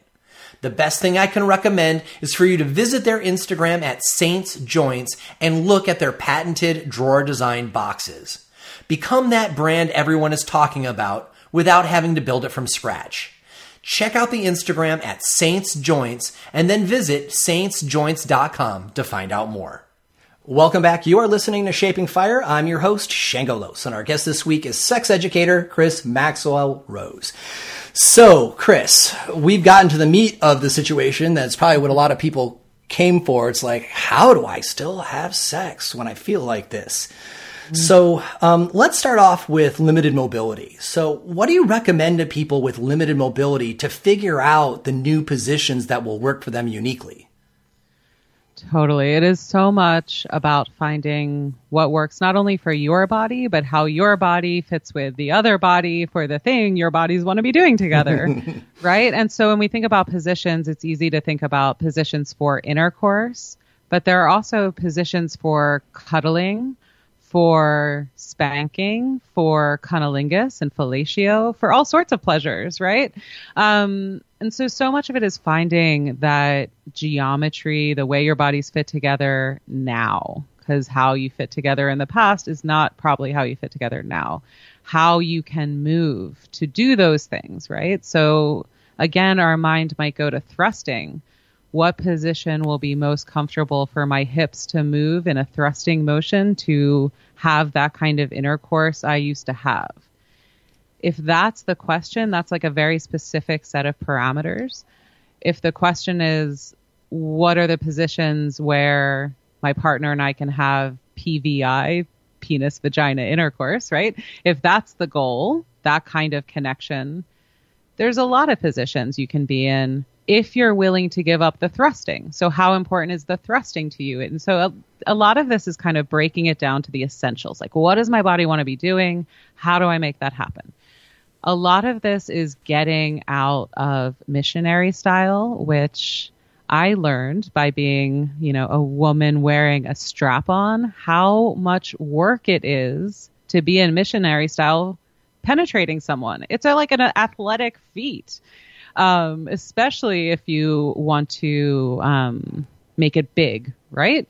And so if that athletic feat is not available to you right now or ever again, we're going to look at all sorts of other ways of creating penetration and movement.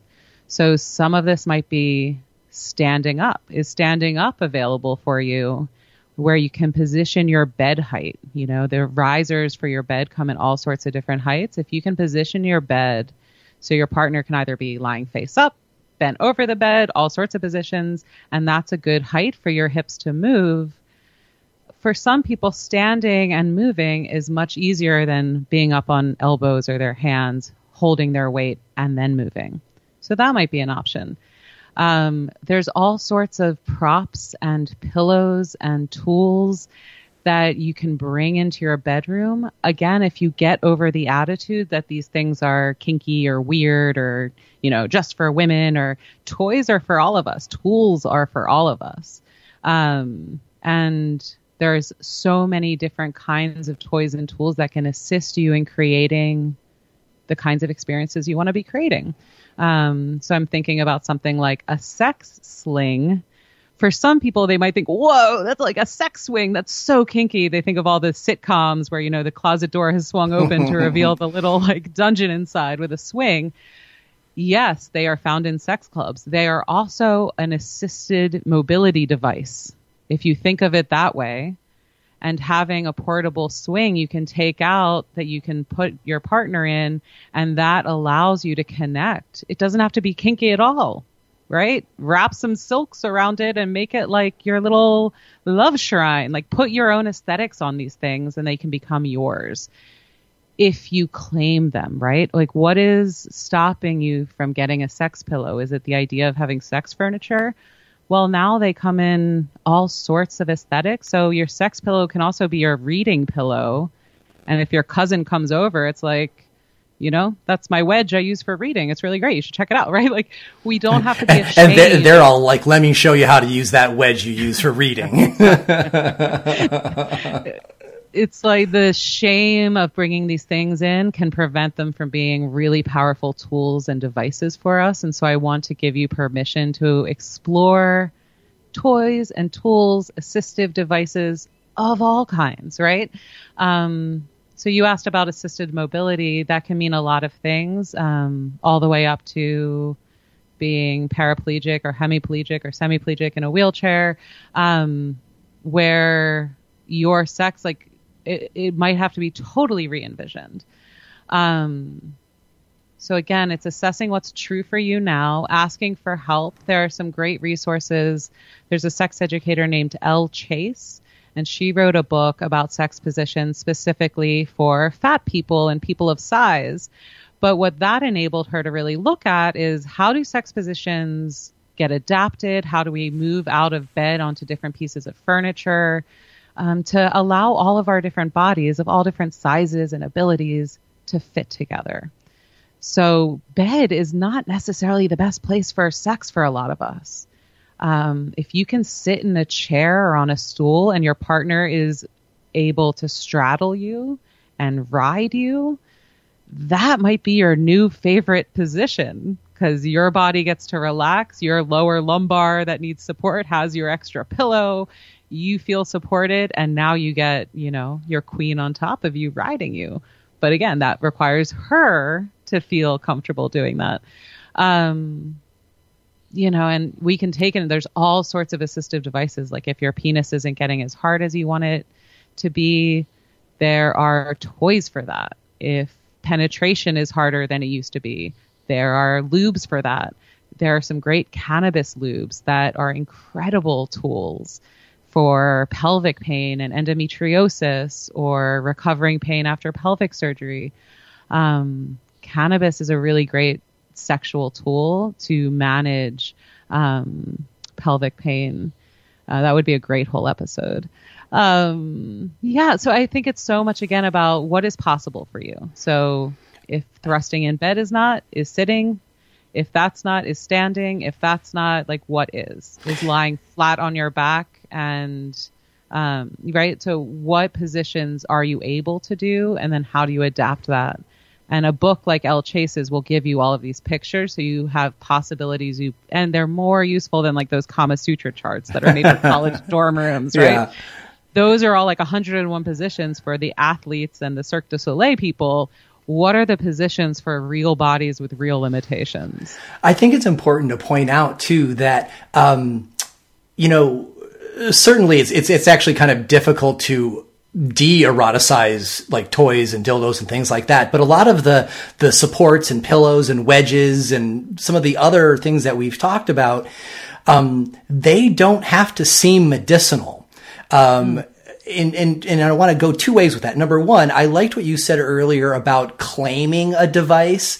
And, there's a lot of similarities between a sex swing and some of those types of traction I've seen for injured people to get in and out of bed. Like, I can see some dual use there. And if you recontextualize it, suddenly like there are new options, but also, there are a lot of reasons why some of these, wedges and pillows were developed to begin with.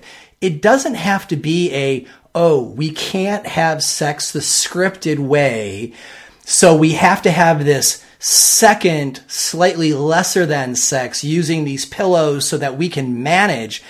In my experience, experimenting with some of that stuff, I'm like, this is everything I liked about the scripted kinds of sex, but now everything's all way more convenient and nicer.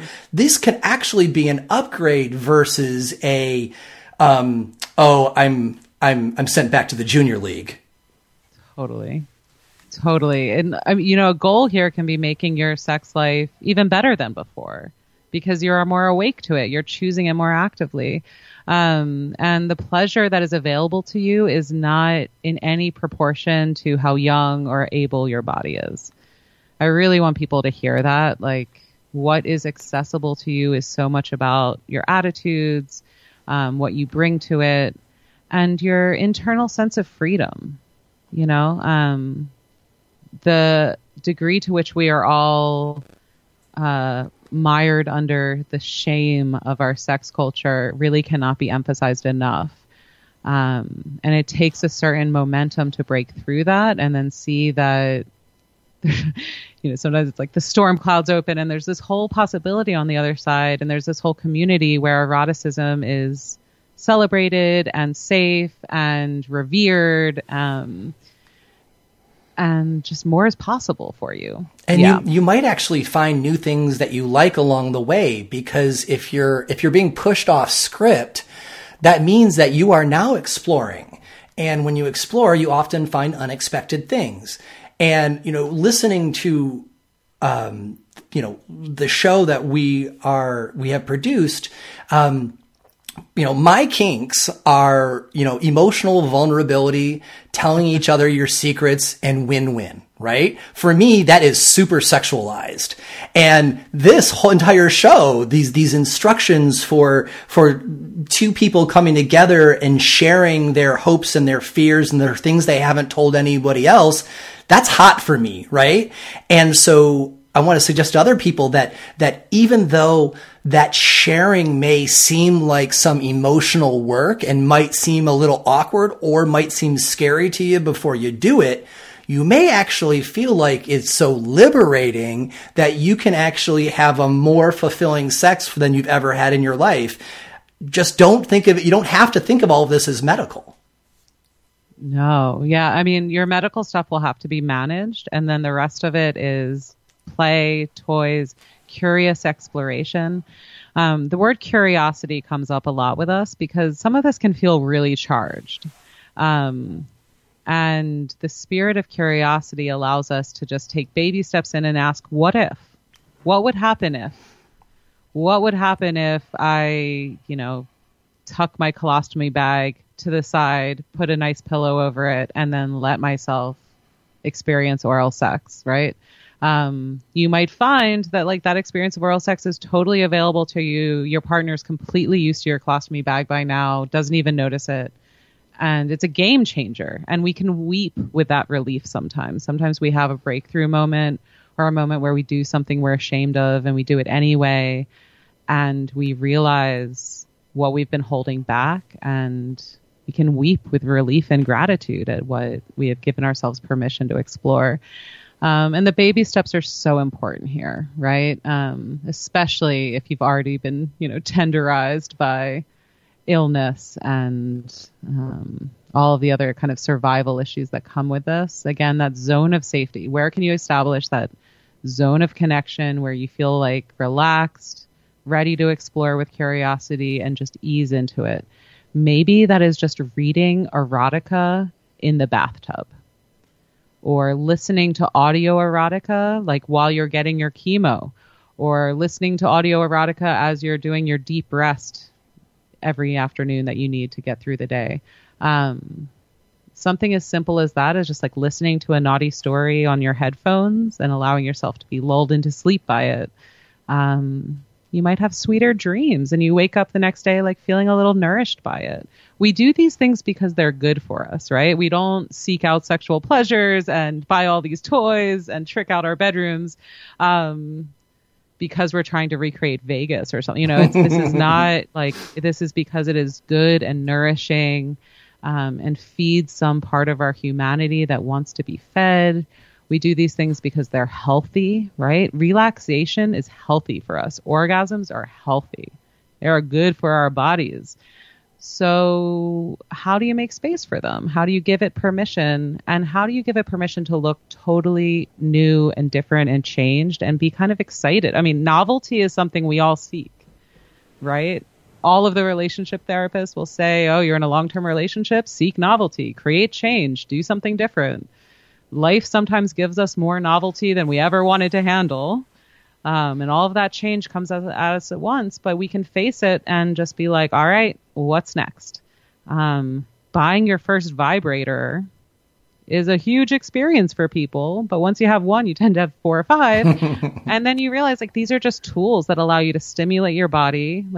And maybe some of your sex toys are like massage toys. Things that help you manage your pain. And we have so many body toys around this house. It's hilarious. We have all sorts of massage balls and back things and things that help us with our bodies manage our symptoms, our allies. And even the word medicinal, right? Like my marijuana is medicinal, but it's also deeply pleasurable. It's a sacrament. It's a way I socialize with friends. And it's good medicine. Just like a really rich conversation is good medicine, right? I think it's also worthwhile, since we're all stoners here, that, to time your cannabis consumption, right? Mm-hmm. So I think that, if you're going to, have cannabis be part of your sex play, think about it ahead of time so that you're not overly checked out, or that you've had enough so that your pain is treated properly at the right time.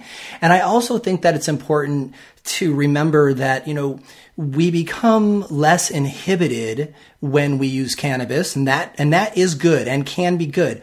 But also, if that inhibition goes a little further than maybe we want, we can actually re-injure ourselves, right? We've all, I think, gotten into the swing of things and found ourselves holding up our bodies in ways that are not good for the injury or just for the body in general. And, but we're in the zone, and we're not gonna change it in that moment. And, using enough cannabis where we move through where we go too far, we're going the wrong direction, right? So just be mindful of your cannabis use so that you're using the right amount in the right modality, whether it's, smoking your tinctures or whatever, and get yourself timed right. And, especially if you're feeling awkward about this, don't take more of it so you feel better, but you take more of it and then you start having a good time and then you go too far. Wise words. Yeah. And dial it in with your strains, with your terpenes. Again, it's just another tool that you can use to be with your body. And I want to say two things really quick. One is adjusting for comfort. When we get in the zone, when we feel like, oh, sex is going good, finally at last, right? We've made something happen. You don't want to override discomfort or emotional or physical discomfort in order to keep that going. There are no martyrs in pleasure. So keep it pleasurable. And if you need to make adjustments and know that what you're building doesn't have to be fragile. And again, that's the culture of pleasure you create in your relationship where you both have permission to change and adjust and make requests and say, oh, my feet are cold, grab a blanket, or, oh my God, I have to get off my ankles, or my hip just gave out. And that's not like, oh, you poor, weak, pathetic thing. It's, oh my gosh, let's find a position that works now. We want to keep this pleasurable thing going. So let's make it more pleasurable. What could make this even better is one of my favorite questions to ask all the time is what could make this even better? Because it acknowledges we have a good, beautiful, mutual, pleasurable thing going. What's next? What could make this even better? Let's optimize our time together, right? Like sex and play and touch. These are all beautiful times we get to share. How do we take the performance out of it? How do we take the pressure out of it and restore it to play and connection? And that can be hard with medical devices flying around. I wear an insulin pump, so I have this device dangling from my body 24/7. An alarm will go off in the middle of sex. It's gotten ripped out and blood started spurting on the sheets in the middle of sex, right? Yeah. How do we just move with these moments, or manage them as best as we can? And also just have the flexibility, right? Because most diseases are not static. Your symptoms change day to day. So you have to be able to have that conversation. What are you up for now? And again, knowing a 5-minute foot massage can lead to a blissful hour of sex if things get flowing and you're both feeling good and you lead one pleasure to the next. Or if it's just 5 minutes of foot massage, and after that 5 minutes, you towel off your hands and you smile at each other and you just feel a little bit more connected and relaxed, that is a win. That is a good thing that just happened. And you can build on that, right? I talk a lot about micro pleasures. So for yourself, and then how do you share micro pleasures and build on them throughout the day? On a recent episode, also about pain and moving from opioids to cannabis, we talk about not comparing your experience to others because, in cannabis, your dosage may be that you need only 2.5 milligrams of whole plant THC, whereas somebody else may be looking at 25 or 50 milligrams. And, in the cannabis scene, there's a little bit of ego coolness factor about, oh, that's all you take. And I think that's so absurd, individualized medicine is a modern thing and calls for everybody to take the amount of cannabis that gets them the relief that they're looking for. And it doesn't matter what your neighbor is taking. Similarly, what I would love you to speak to is the idea that, the various sex toys you've been talking about and that are available are somehow gender related, right? Like these are boys' toys, these are girls' toys. And I've heard you talk about this before, but I'd like you to talk, address that idea of the universality of these and use what the hell you want. Totally. More and more, the industry is just releasing incredible toys that are high-tech vibrators and high-quality materials that can be used to stimulate all sorts of body parts. We need to really get over this idea that vibrators are for the girls.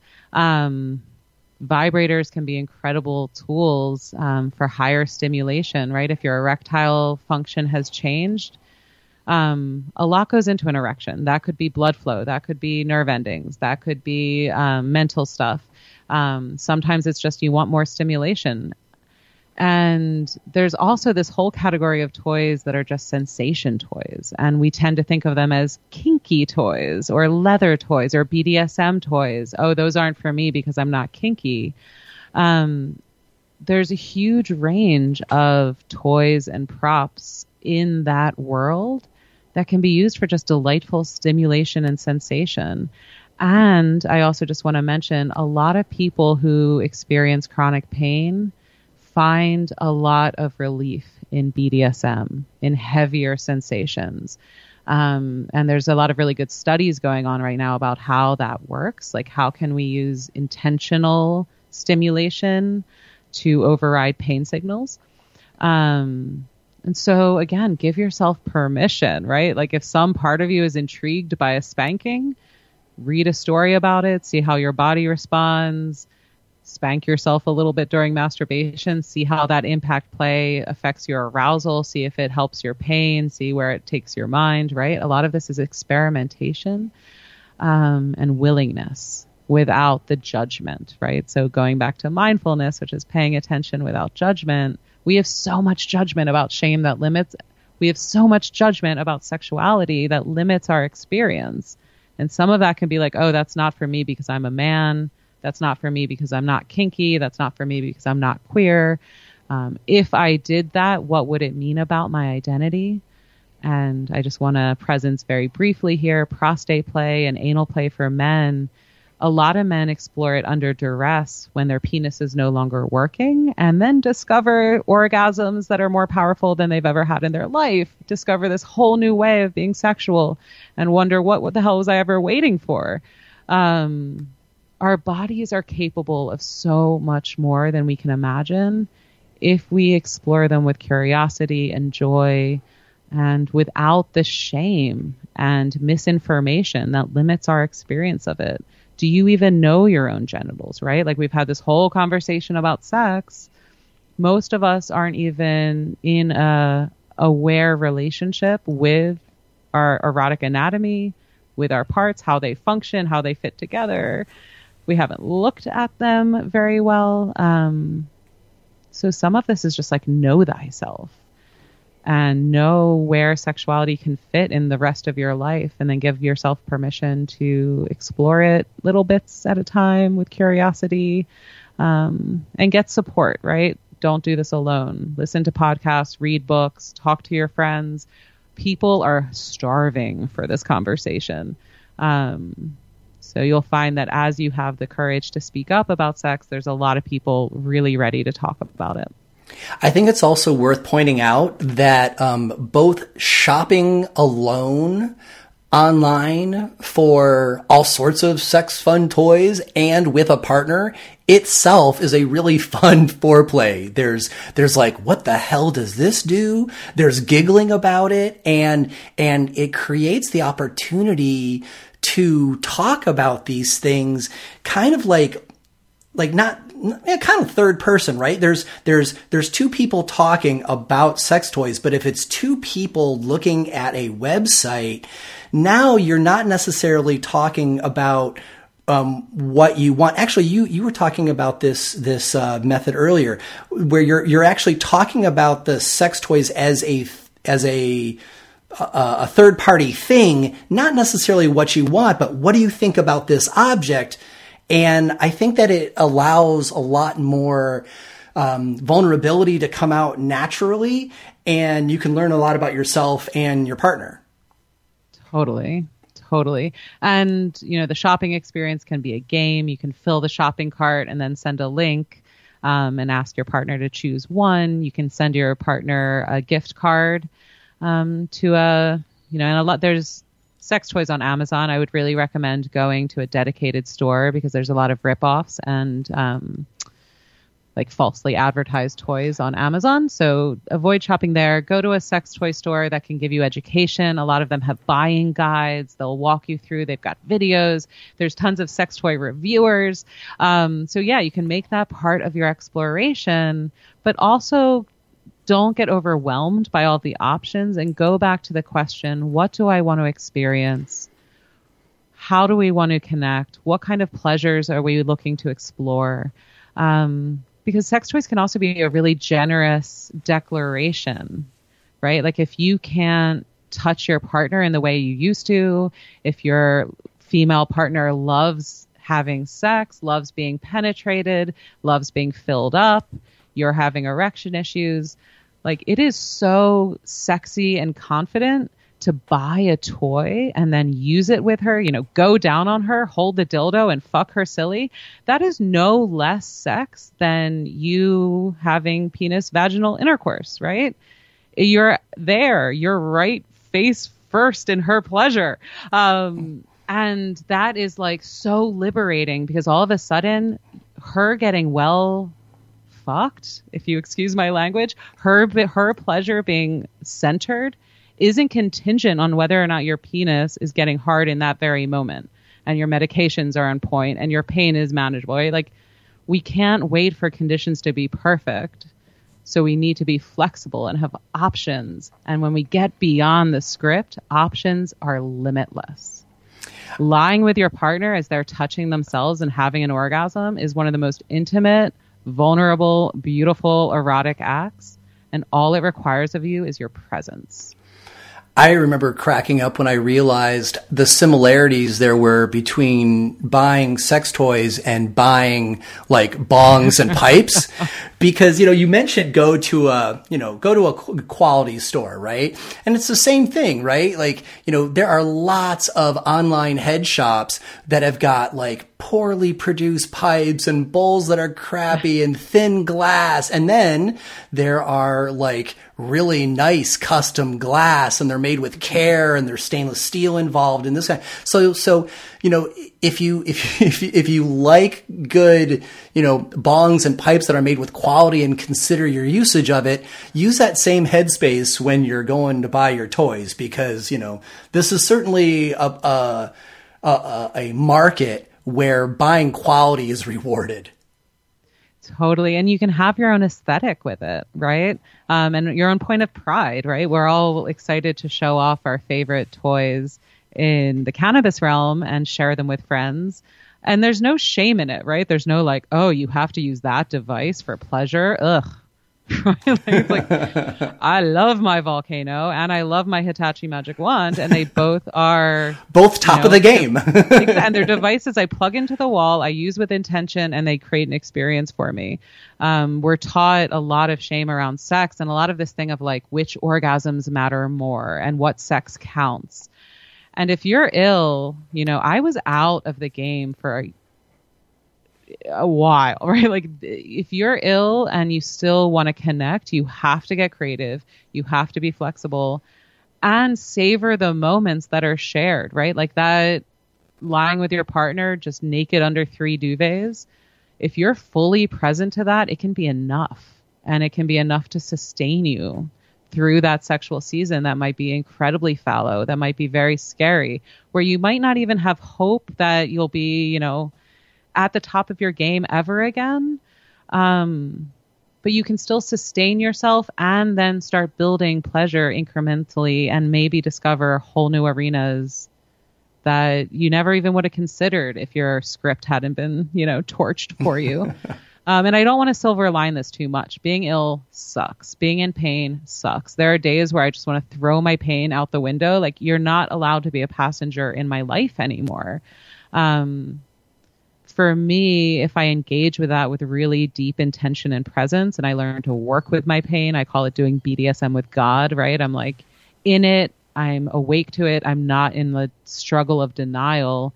Options start becoming available to me. What would help me, or just how can I ride this? How can I just be with what is, even if it sucks? It's still better for me as a strategy than struggling against what's true and wishing it were another way. And, that's not going to take us anywhere. Yeah. And this kind of exploration together or by oneself could be really renewing of the relationship, or even if there's not another person, just renewing of one's own life. And so for pain patients, all patients, and those who love them, who who are going to have a little success with this, and they want to explore more together, I enthusiastically recommend Chris's podcast called Speaking of Sex, which is how I first learned of her, listening to her show and learning a lot about technique, sure, but like perspective, how to think about this stuff. So Chris, me describing your show will pale in comparison to you describing your show. So would you just take a moment and tell folks about the show so they have an idea of what they would be checking out if they bother to go over there? I love how you describe it, but it's, a lot of what we've been doing here. It's explicit conversation about the heart of sexuality, unashamed, uncensored, but with soul and reverence and heartfulness. My partner and I have been together for 13 years, and we co-host the show and also bring on guests, and sometimes we do deep dives into topics like libido, and we do a ton of research and try to understand what is libido and how does it work. And other times we'll do single episodes about a new kind of sex toy, or, so we have 370 episodes. We've been going for years, so there's something for everyone. The episodes are sorted in a sex index on our website, pleasuremechanics.com, so you can kind of find quickly topics you're looking for. And I'll also curate a little section that'll be on the show notes page here, because it can be overwhelming to get started. But yeah, it's explicit yet soulful is what we've come down to. Some people call us the cooking show of sex. It's like the wholesome, but queer and irreverent. We have been sex workers and sex coaches and sex educators for a combined total of 25 years between the two of us. We've worked with bodies of all kinds, couples of all kinds. And a lot of what we do is we collect the wisdom of our audience. We're in deep dialogue with our audience, with men and women and couples and trans folks of all nationalities all over the world. And we are gathering communal wisdom about sex, how it lives in our lives, and then talking back to, and then speaking this wisdom back to our audience week after week. So definitely please visit us at Pleasure Mechanics. Check out the show at Speaking of Sex, and we are here for you. I have an open email policy, so if anything you've heard on this show resonates for you, please feel free to be in touch with us, and we do our best to get back to you. What's the difference between the Speaking of Sex podcast and the online class series that's on the website? The Speaking of Sex podcast is free. There's 370 episodes to explore, and those are deep dives. You can learn a ton. I have people who write to me all the time who say their lives have been totally changed, their marriages have been saved, and all they've done is listen to the podcast, and I'm delighted by that. The online courses are there for you when you are ready for a deeper dive, especially in learning new erotic skills.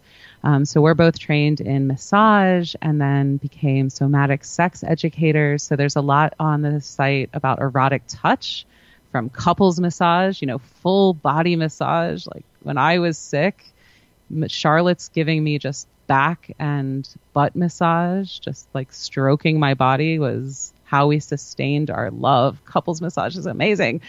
Or you might want to learn foreplay techniques and arousal techniques, or erotic spanking and kink. And so we teach that all. We also have a class on mindful sex.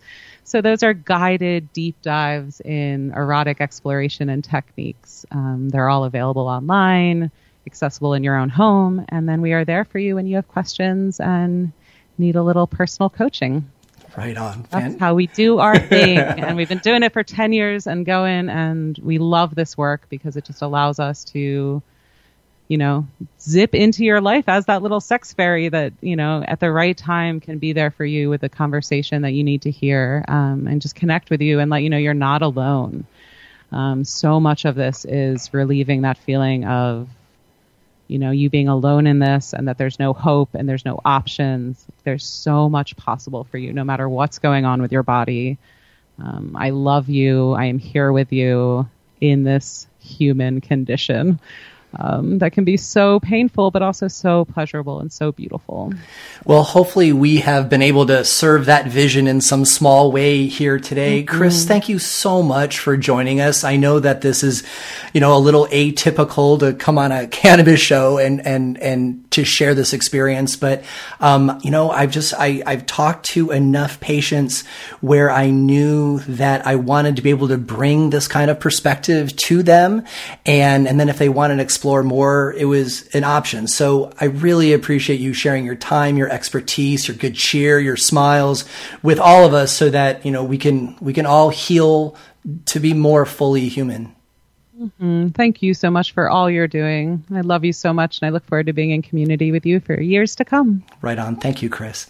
So to reiterate some of the links that Chris gave us, if you want to check out the Speaking of Sex podcast and just like all the delightful writing that they have on the website, that's pleasuremechanics.com.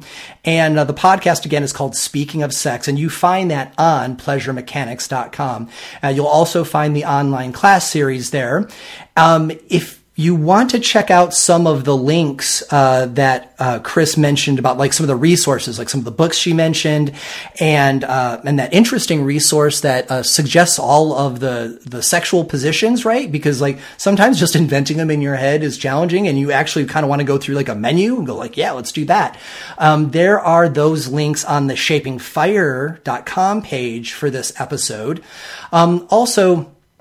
So you can get all that stuff on shapingfire.com, but also we've created the link shapingfire.com/pleasure.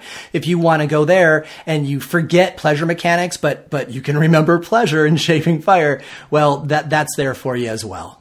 You can find more episodes of the Shaping Fire podcast and subscribe to the show at shapingfire.com and on Apple iTunes, Stitcher, and Google Play. If you enjoyed the show, we'd really appreciate it if you'd leave a positive review of the podcast wherever you download. Your review will help others find the show so they can enjoy it too. On the Shaping Fire website, you can also subscribe to the weekly newsletter for insights into the latest cannabis news and product reviews. On the Shaping Fire website, you will also find transcripts of today's podcast as well. For information on me and where I will be speaking, you can check out shangolos.com. Does your company want to reach our national audience of cannabis enthusiasts? Email hotspot@shapingfire.com to find out how. Thanks for listening to Shaping Fire. I've been your host, Shango Los.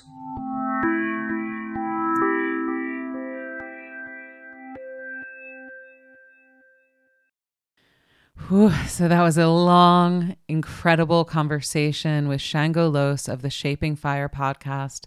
I am so grateful to him for hosting this episode and for allowing me to share it with you all. I have been gathering resources about this topic, about turning towards pleasure again after illness, after disease, with pain, with whatever life throws at us.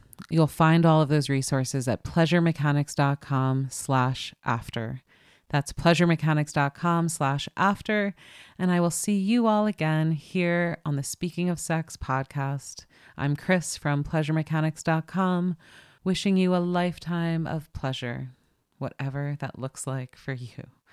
See you next time. Bye.